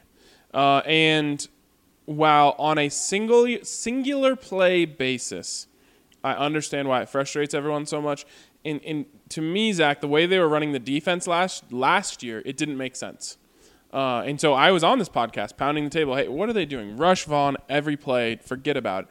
But that's because they were playing man defense and rushing the passer. That was what they did. They played straight man and rushed the passer. And I realized trying to drop Vaughn to like confuse them once in a while was their wrinkle. Here's what you have to understand about the Vic Fangio defense. And I'm not necessarily saying this is the greatest thing ever, but it is at least defensible in my opinion. Vic Fangio does not want the quarterback to know what's coming on any play. So he has to drop Vaughn in coverage more so that that's actually in their head. He doesn't want it to surprise them necessarily. In a way he does, but he really wants them to have to think about it. So when they get to the line, and I think you can really imagine this in Madden. When you get to the line and you look out and you're throwing a quick slant to your number one receiver, you do have to think about where is that defensive end going to be, because if he's right where he is right now, then that's fine. If he's rushing, if he drops back, he's going to go right into the area where I want to throw that ball. Vic wants the quarterback to have to think about that every time he goes out there. And so you're going to see quite a few Vaughn coverage snaps this year. And you just have to think of the greater good, which is an overall confusion of the quarterback. And that's what Vic's defense is all about, confusing the quarterback. 100%. Next one coming in from Kyle. Really quick. He said, was he being coached to, quote-unquote, shadow box a tackle? Vaughn has to guess a lot. Like, a big part of the pass rusher's job is to guess. And I just think when you saw that, he was guessing run. And so He didn't put a pass rush. He didn't put on a pass rush because if you do that, it's very easy to just, bounce outside of you or on the inside, depending on where the run is going. So you kind of you have to diagnose. You got to be able to, you get your hands on the offensive lineman, and you want to be able to diagnose, okay, if he's bouncing outside, I got to toss, the offensive lineman and go make the play outside. If he's going inside, I need to plug that hole. And I wouldn't necessarily blame that on a high motor, but I guarantee you Vic Fangio is getting behind Vaughn for not necessarily a lack of high motor, but just making sure he's bringing it every single play, like the guy across from him, Bradley Chubb, does.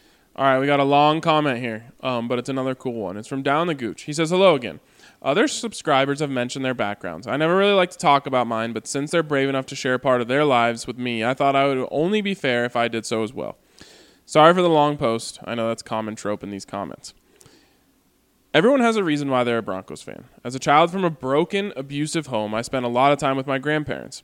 My grandfather was a perennial season ticket holder at Mile High Stadium. He had 4 seats in the east stands, 14th row off the 50-yard line. Every home game growing up, I was expected to go. Back then, as a young child, I wasn't into sports and dreaded being dragged into that loud, crowded stadium, especially in the winter months when I knew I would be sitting in freezing conditions for hours to watch a game I didn't understand. As the years went by and the older I got, I became more familiar with the sport and no longer minded going to the games. It was also a good distraction from my home life back then. I grew to depend on those games. As a teenager, they were one of the few things I had to look forward to. I was privileged enough to attend every home game in Mile High Stadium from 1977 until it closed to build Invesco Field in 2000. As an adult, looking back, I feel very lucky that I was given the opportunity to do that, and I cannot believe I ever took it for granted as a child. Due to my messed up home life and needing to get away from the abusive situation I was in, I left home and lost contact with my family. In 2001, my grandfather passed away. I didn't find out until a year later. We didn't always see eye to eye, but I never regret getting to thank him for taking me to all those games. I vowed after that to never take it for granted again. I know this sounds like a sob story, but it isn't. I wouldn't be the man I was today if it weren't for the hardships I overcame in life to be where I am now. The Broncos helped me get through the toughest part of my life. They will always be a great passion of mine, and I honor my grandfather by never missing a game. The Broncos are everything to me. Thank you for allowing me to be a part of this amazing community and keeping the Broncos a part of my daily life. Holy cow. I mean, touching. That is something else down the gooch. Thank you so much for sharing your story. I know that that's not easy, but that's what this community is here for. We're here for each other, and another one getting the chills. Got the chills, and I think someone might be cutting onions around here too. And Sunny Rain chimed in and said, awesome story, sir. It's amazing how much sports can help us through difficult times. And I think in one way or another, all of us can relate to that. And for you, it's the Broncos. For me, it's the Buffs. It can sometimes just be, like he said, something you look forward to. I mean, it's crazy to say it, but you know, when you're going through a tough week or a tough time in your life, just knowing that, like, all right, at least on Sunday I have that. You know, right. It can kind of distract you from whatever is going on in your life. So I think it's one of the things that makes sports so powerful, and why for all of us, even if you maybe aren't going through a hard time, it's such an important part, because even just the daily little things that bug you, or the tough day at the job, whatever it is, it's kind of always an outlet. And to me, that's what makes sports so powerful. And it's one of the last things that I think can unite everyone, no matter what their views are, their races, their, anything like that, religion.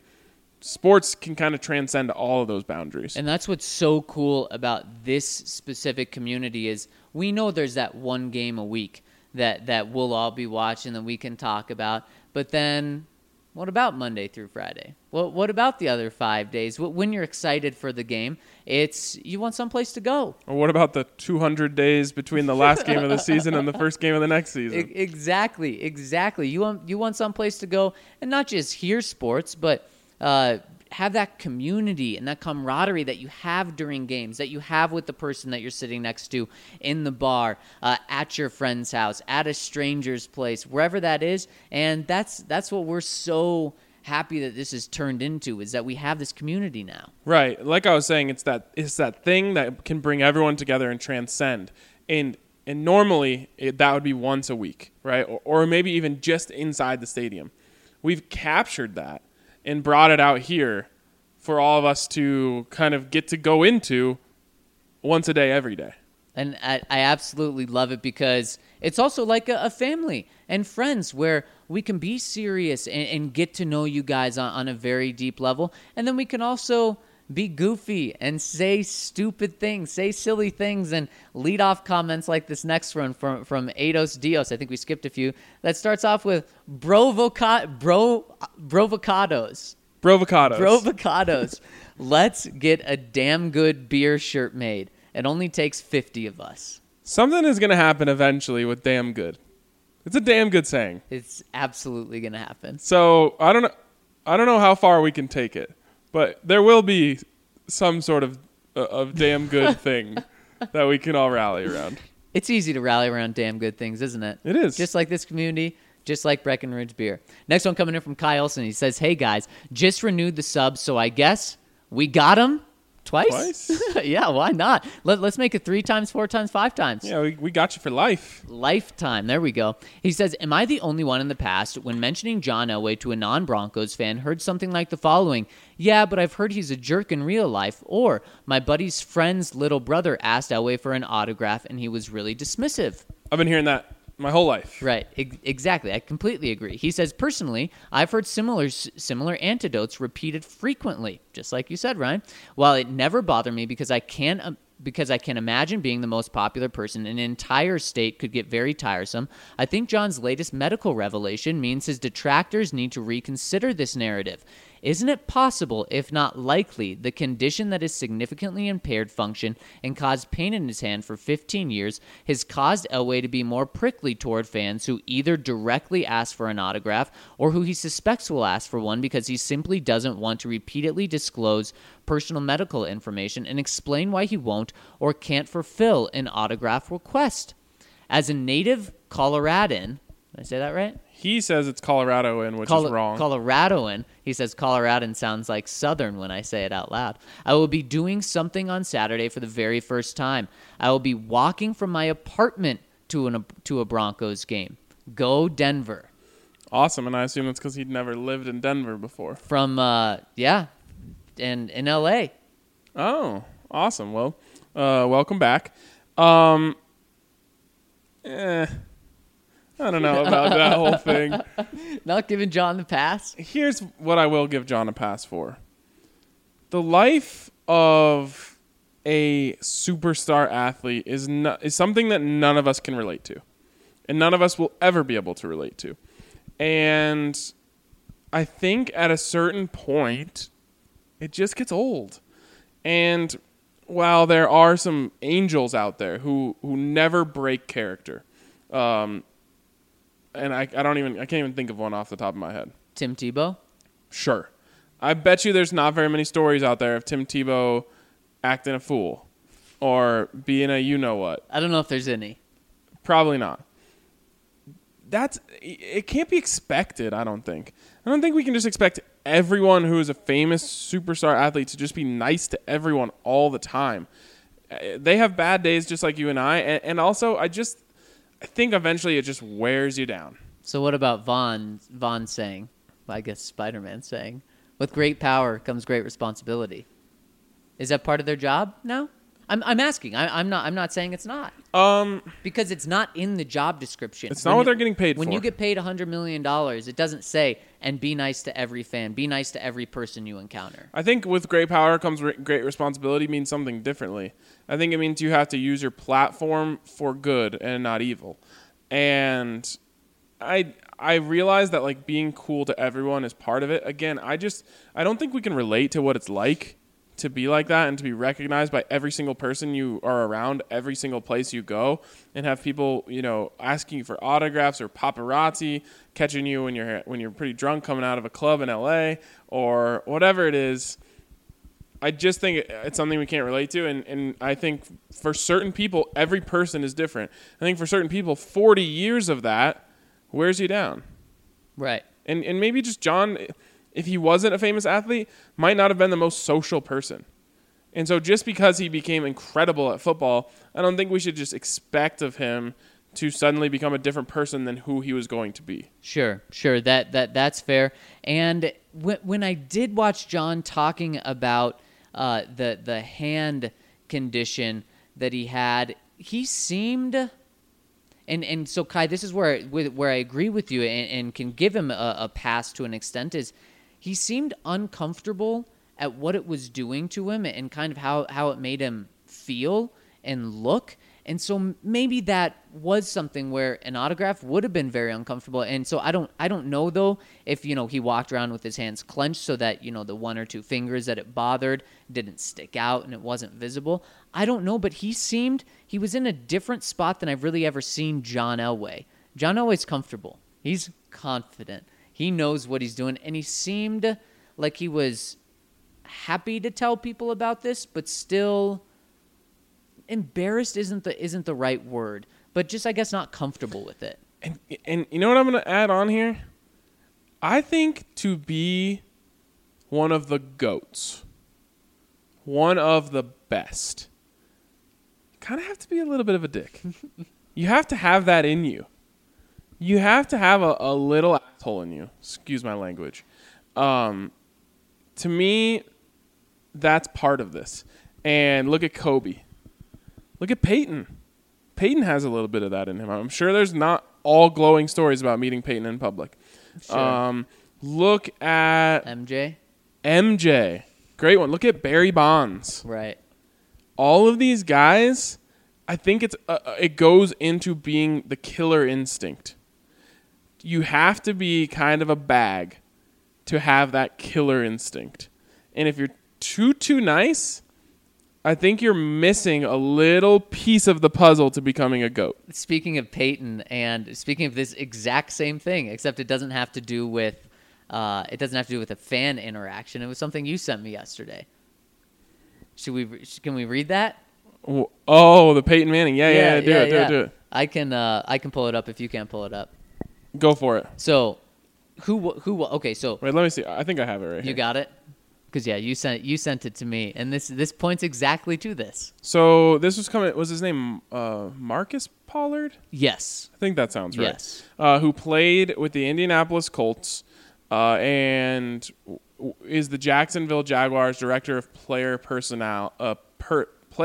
development and youth football right now. He was on the Colts from 95 to 2004. In this story, which unfortunately I don't know what the story is because the person who tweeted it didn't put the link out.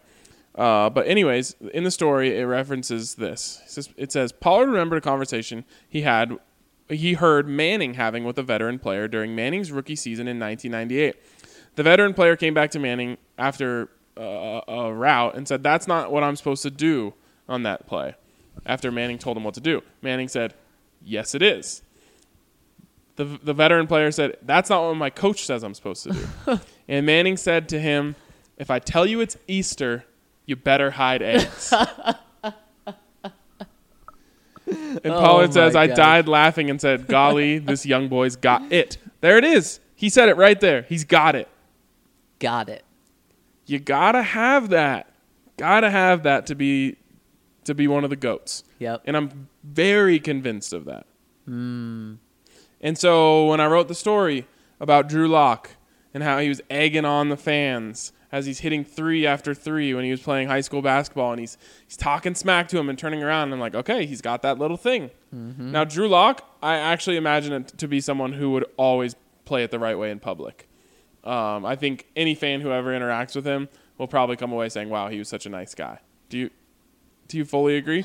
It could change because right now he's been the dude at Mizzou. And Mizzou, it's a big school, but being the dude at Mizzou is different than being the Denver Broncos starting quarterback for a decade that's going in the Ring of Fame, you know?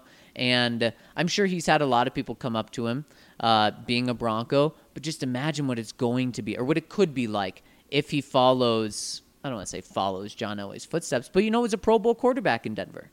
For sure. It's a very interesting balance, but I'm very convinced that you need that little piece to be one of the best of all time. Interesting little conversation there. It was a good conversation. Where are we at now? I think I got us to where we're picking up from. Kiwi Bronco says, I'm more worried about how James pans out than Bowles. According to PFF, James had 7 sacks allowed and 7 penalties, and he didn't even play every game. I imagine that's last year.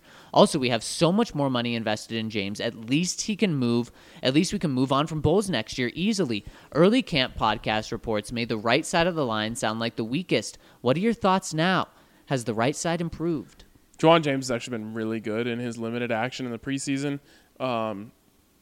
I liked what I saw from him technique-wise. I liked what he was doing with his hands and his feet.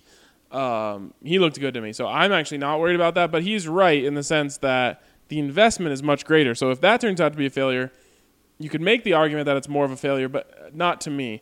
$13 million a year is not worth to me as much as a first-round pick. He had a better preseason than he did training camp. And, I mean, he's going up against that side is Von Miller. So it's understandable. And with right guard, that's obviously a huge concern. The Broncos aren't counting on Ron Leary for the start of the season or for during the season. And if you have Don Barclay out there... You know who got some reps recently? Elijah Wilkinson. Yep. The guy that I've been saying, just put him in there. I think they're maybe starting to build that contingency plan. I think so. I think they absolutely are. And then talk about... Do you think it's because they read my story? Yes. Okay, yes. Good. And then talk about depth. Then there is zilch depth on the offensive line. Well, I mean, I guess Ron Leary is depth at that point, or is that plan not going into place unless he's actually hurt? Yeah, that plan's probably not going into place until he's hurt because they know the depth is scary. You're probably right. Yeah, no depth. Don Barclay, who I heard one media member on the radio called Dan Barclay yesterday. You read that wrong.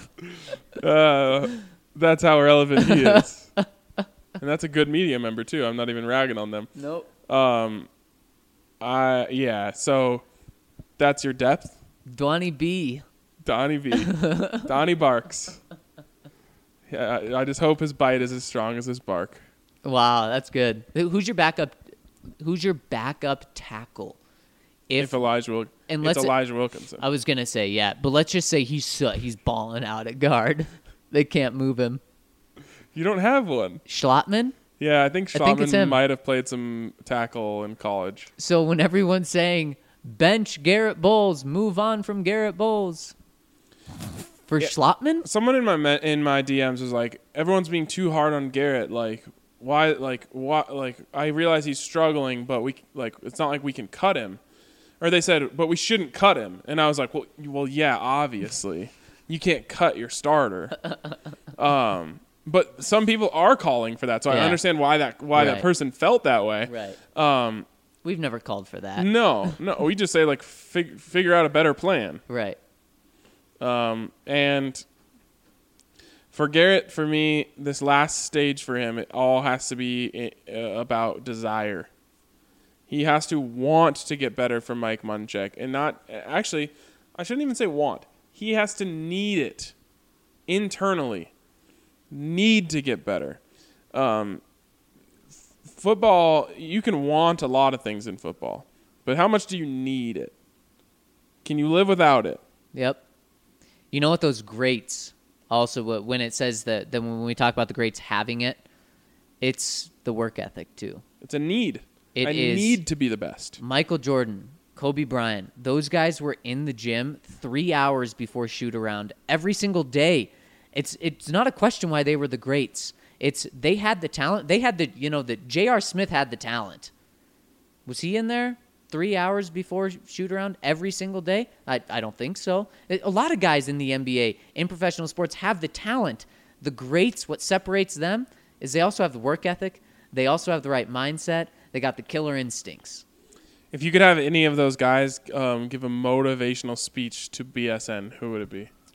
Any of the greats? Any person that you think has that mentality that can kind of like convey what it means to be a killer, to be the best. It's hard for me not to say Peyton. Okay.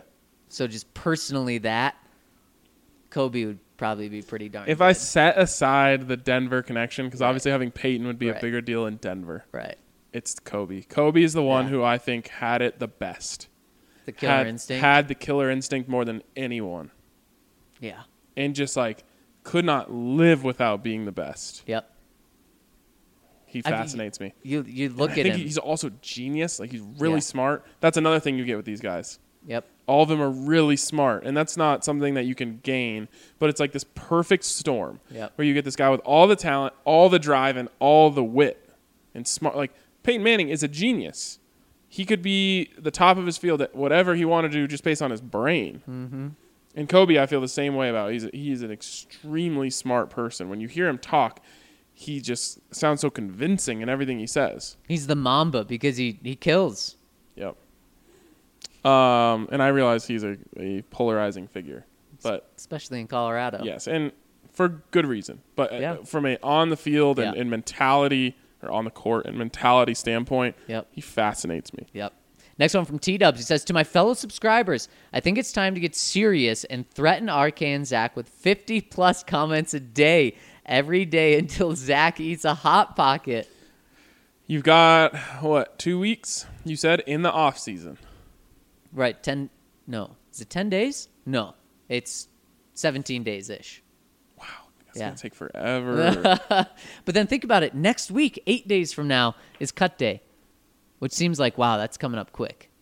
It is. Got 2 games in between there. Got a fantasy draft, a watch party. I'm kind of over a lot of these like bottom of the roster players. Me too. I wish them the best. And just wait, we'll be talking about them a lot and writing about them a lot in the next 2 weeks. Very true. Or next week. He says, great coverage as always, guys. Your stories are unmatched by anyone.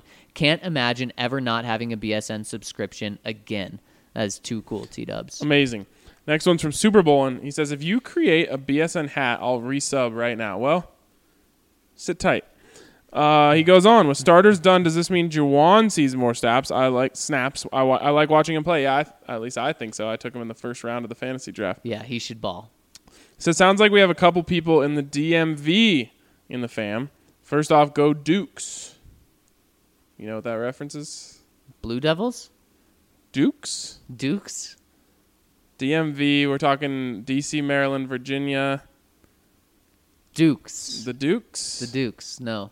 Virginia, maybe that's a nickname for the University of Virginia Cavaliers. Oh, do you not know? No. Oh, I thought you were like saying, how the heck do you not know this? No, I don't know. Oh, okay. Yeah, I don't know. Go Dukes. Go Dukes. Maybe. I don't know if I agree with that yet. Anyway, secondly, for the longest time, I thought I was the only Broncos fan in Virginia. Then I found out there are 2 Broncos chapters close by. One in Baltimore and one in D.C., and they have Facebook pages where you can find Broncos events and watch parties. Zach, how come you never like my tweets? It makes my heart sad. Super Bowl, and that is not. Do you know the username? Yeah, Twitter it's handle? a ZJ Castro 94 or something. Oh, I'll make sure to like those. Completely unintentional. Zach is really bad about things on his phone. Things that he has to do on his phone. I'm pretty good with keeping up on interactions on Twitter, though. Maybe like a day and a half later. For Mad Dog 1988, guys, I haven't commented, I think he said, in a while, so here we go. Being a non-Packer fan in Wisconsin is tough. I hate the Packers with a passion.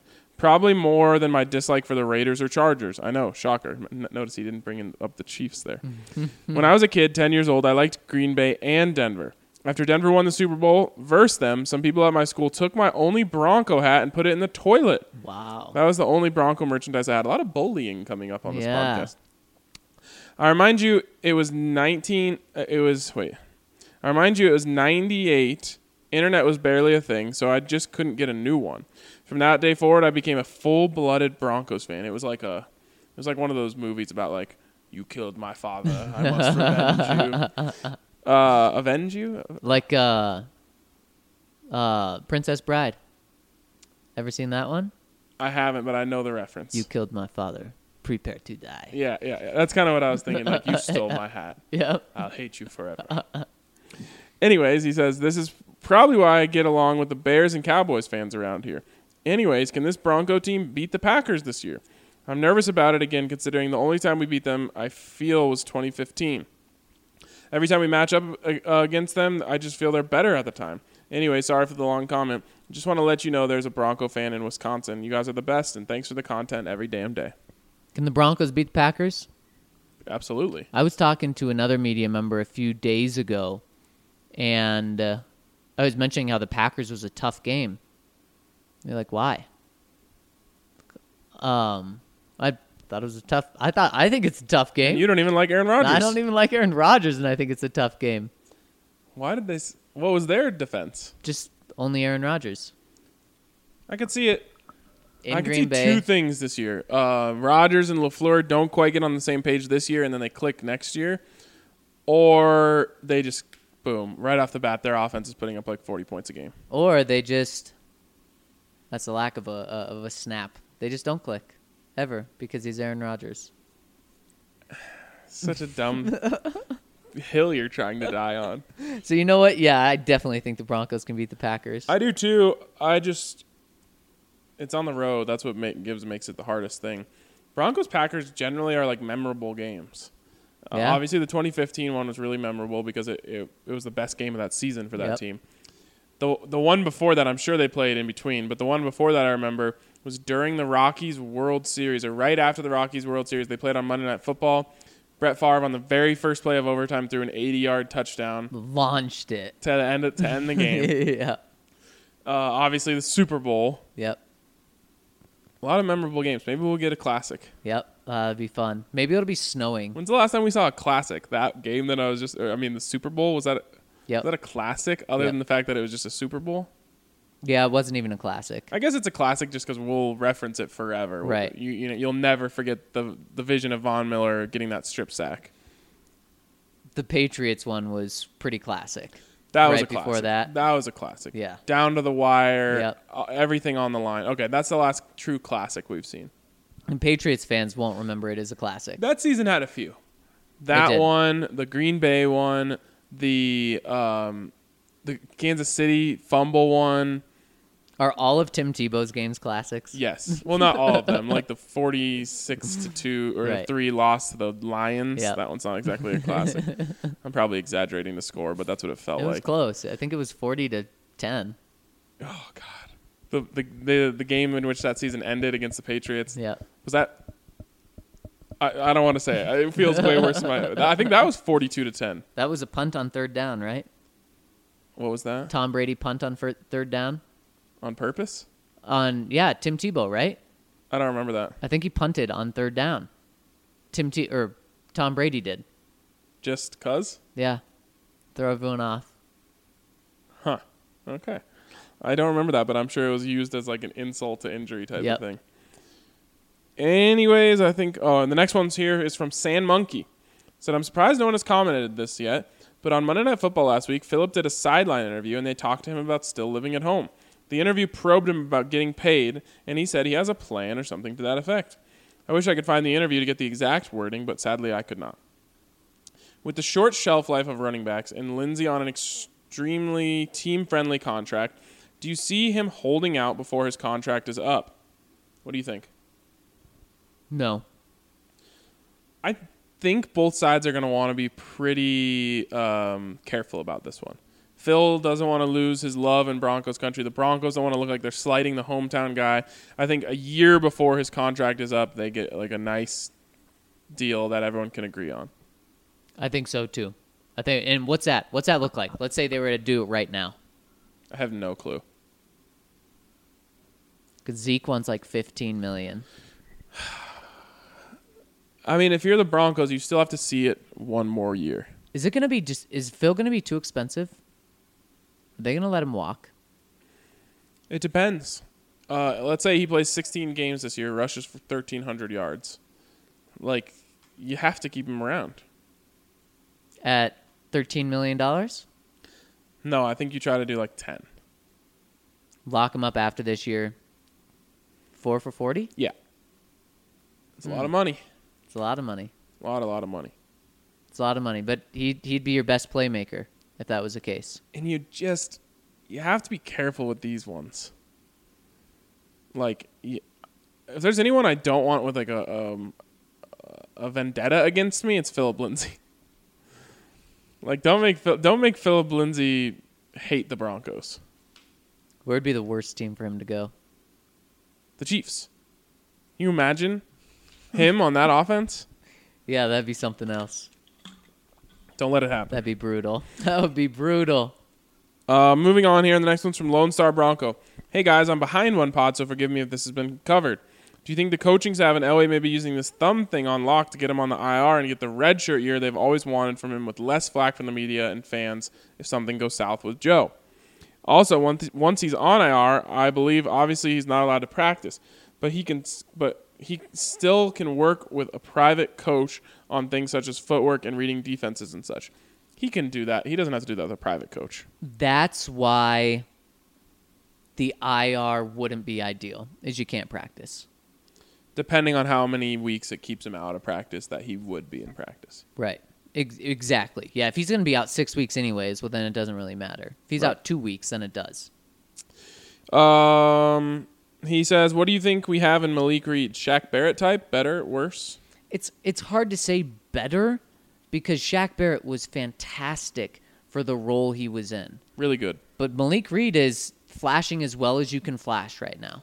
They're calling him the Dream Killer. You don't get nicknames unless you're dope, especially as an undrafted rookie. It's true. So, by the way, great insight from Chris on Malik. Oh, did you peek into that? I did. Peek into that story? I did. Yeah, that was what put the nail in the coffin for me. Yep. If he turns out to be Shaq, incredible. Yep. He could be better. He could very easily be worse. Right. But saying he's Shaq is an amazing compliment. Incredible compliment. Yeah. Yep. Look at me, another Ram. Look at that. Anyways, he says, thanks as always. Also super bummed I'm not going to make the fantasy draft, but team Fant Stop Won't Stop is out for blood. Uh-oh, Fant is stopping this weekend. That's true. Sorry. From Gen Z Chills, Garrett Bowles, a.k.a. Goober Holds. Wow, that's another one. Next one from Ozzy says, hey, guys, my question is, what players do you think will be the captains this year? We all know Vaughn and Flack Daddy are a lock to be captains, but who else? Is Vaughn a lock? I certainly don't think so. In fact, I don't even think he will be. With the way Vic has been talking about him, no way. He's not getting the coach's bump this year. The guy who's getting that C has it right in the first letter of his last name. Chubb. Yep, he's getting it. And Wolf? Chris, I hope. Nope. You don't think so? Remember, the players don't control this. Simmons? I could see that. Yeah, I'm thinking one front seven and one Secondary. back end. Yeah, I'll go Simmons. I like that. Chubb and Simmons. Chubb and Simmons, so you're leaving the two best players. Well, I guess Bradley Chubb could end up being one of the two best defensive players. Does that fire them up, or does that piss them off? The latter. Well, at least with Chris. Yeah. Has he ever been a captain? I don't know. The thing is, like, there are these little things you learn when you're out of the team's plans. And it can make things bad. And I just don't think, unless they think they're resigning Chris, which I really think they don't think that, they're not going to let him become a captain. Because then it's going to look worse I agree. when you let him go next year. Or when you trade him, if you start bad. Right. Wasn't DT a captain last year? They had to and we asked. I remember I asked Vance Joseph, "Are you going to assign a new captain's badge?" And he said no. Yep. Which I thought was weird. That is weird. In soccer, if you just go off the field in that certain game, you pass on the captain's badge. Do you really? Yeah, you wear like a thing around your arm. That's what that is. Okay. And if the captain comes off, they give it to someone else. Wow. Offense, Joe? Joe is a lock, 100% lock. I think the other one's pretty easy. And I know there's probably a little bit of debate, but I think it's easy. Phil? No. I think that's who the debate is between, but no. You're going to say Emmanuel? I think so. Ugh. Even though he could be in the same position as Chris in terms of leaving after this year. You know who I think actually deserves it, won't get it? Well, I really think Phil is deserving. I 100% agree. You know, I think is still in front of Emmanuel Sanders that won't even have a chance. Who? Dalton Reisner. But he said the other day, like, yeah. He made a comment. I asked him, did you like to see the fight from the offense? It was the literal day that they fought the 49ers. And he said, I can't speak for the offense because I'm not a veteran. And that's why he won't be a captain. But I did like to see it. And that's what I mean. He has no chance, but I think he's actually more qualified than Emmanuel Sanders. Just that comment right there shows you. He's respectful. He understands his place. Do you think I'm crazy saying Emmanuel? A little bit. I'm not but saying, I don't think I'm it's not saying out of that's who I should give it, who I would give it to. I'm saying that's what I think happens. I think the player vote has to play some role in this. Listen to what the wide receiver... Cortland Sutton's probably not voting for him. I think it should be Phil. I think it should be too. Joe and Phil, that's like strong leadership. You've got the fiery, angry leadership, and then you've got the calm, cool, collected leadership. You can't tell me when Emmanuel did that cat little jump punch. That wasn't fiery. He doesn't... I don't want to get into this. Next one coming in. Bronco Ute 44. Hey, guys. Who are you looking to play well tomorrow with the starters not playing? Well, just listen to the fantasy draft and you'll know. Exactly. I think Juwan Winfrey, Devontae Jackson. That's it. I'm hoping Kevin Hogan. And the last, do we miss one? You have a concerned look on your face. No, from Carpaccio Chris. Last one's from Carpaccio Chris. He says, I like Flacco, don't get me wrong, but it bugs the heck out of me how during all of his interviews and pressers, he starts out his each response with, well, listen, or hey, listen. I want to strangle him. I actually like when he says that. It makes me listen. Well, listen, Carpaccio Chris. That's a vet. That's a total vet move right there. It's his way of saying, I know more than you. Right. Right. Which is kind of funny to me. Especially with the off-season questions, with the preseason questions. You know, when it's, Joe, you're only going to play a quarter and a half with your first team offense. Are you so worried? He said, well, listen. Well, listen, buddy. I've been playing for 10 years. I know what it's like in the preseason. I know what it's like in the regular season. We're going to be okay. What could be the most demeaning thing to say? Listen up, buddy. Buddy. Let me tell you how this works, buddy. Yeah. We should convince someone to do that on the podium as a stunt. To do it to a Vic Lombardi question. Right. Or, man, some players will poke at a question, like a stupid question will be thrown out there, and they'll shoot it down really quick, or make light of it, how stupid it was, and then the reporter will get a chance to redeem themselves. What if they just kept doing it? Because typically after the second time, then they just go along with it and they're nice. What if you just kept pushing? What if he just did the Dr. Evil? Shut your mouth. Shut up. Who would you do that to? Who would I do it to if I was on the podium? Yep. I think you know the answer to that. All right. I think that wraps it up for us today. Zach, I need a guess for you on length here. Holy Lord. 2'11". Nope. 17? Nope. 24. Yes. Oh, my goodness. Holy cow. This is a record. 144 minutes of podcast for you to get you from now until the game tomorrow night. Wow. We did you a service. Don't leave comments, though, because we won't get them. We won't get to them in the post-game podcast tomorrow night, which we will be doing from Blake Street Tavern. So anyone who's coming to the draft party will get to do a live viewing of the podcast. One of you might get the lucky job of making sure our beers are full, which is a true honor for anyone. And so yeah, that'll be cool. Anyone that's there is going to get a watch. We might even take some live questions from the crowd, but we will not be taking questions from the comment section. So save your comments that you're thinking while you listen to this podcast until after the post-game podcast tomorrow night.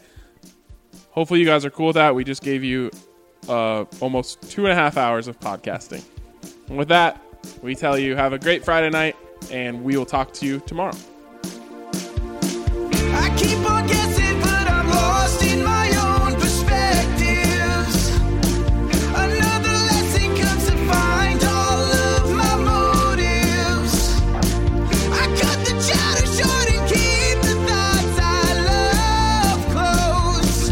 Another question comes about my life's deceptions, and I can feel where the sun has found us. All of the trees moving slowly surround us. The stars lean to whisper and sing you a sad song. The universe swirls into destiny's triumph.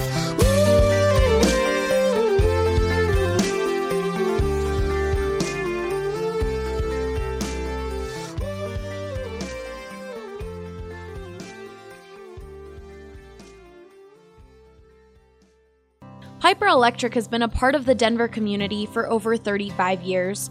Their reputation of being fairly priced, trustworthy, and dependable has allowed them to become one of the best Denver electrical contractor companies in the market. We believe Piper is the best because of their professionalism, because of their capability, because of their integrity, and because of the relationship we have built over the last year and a half with several of their key managers.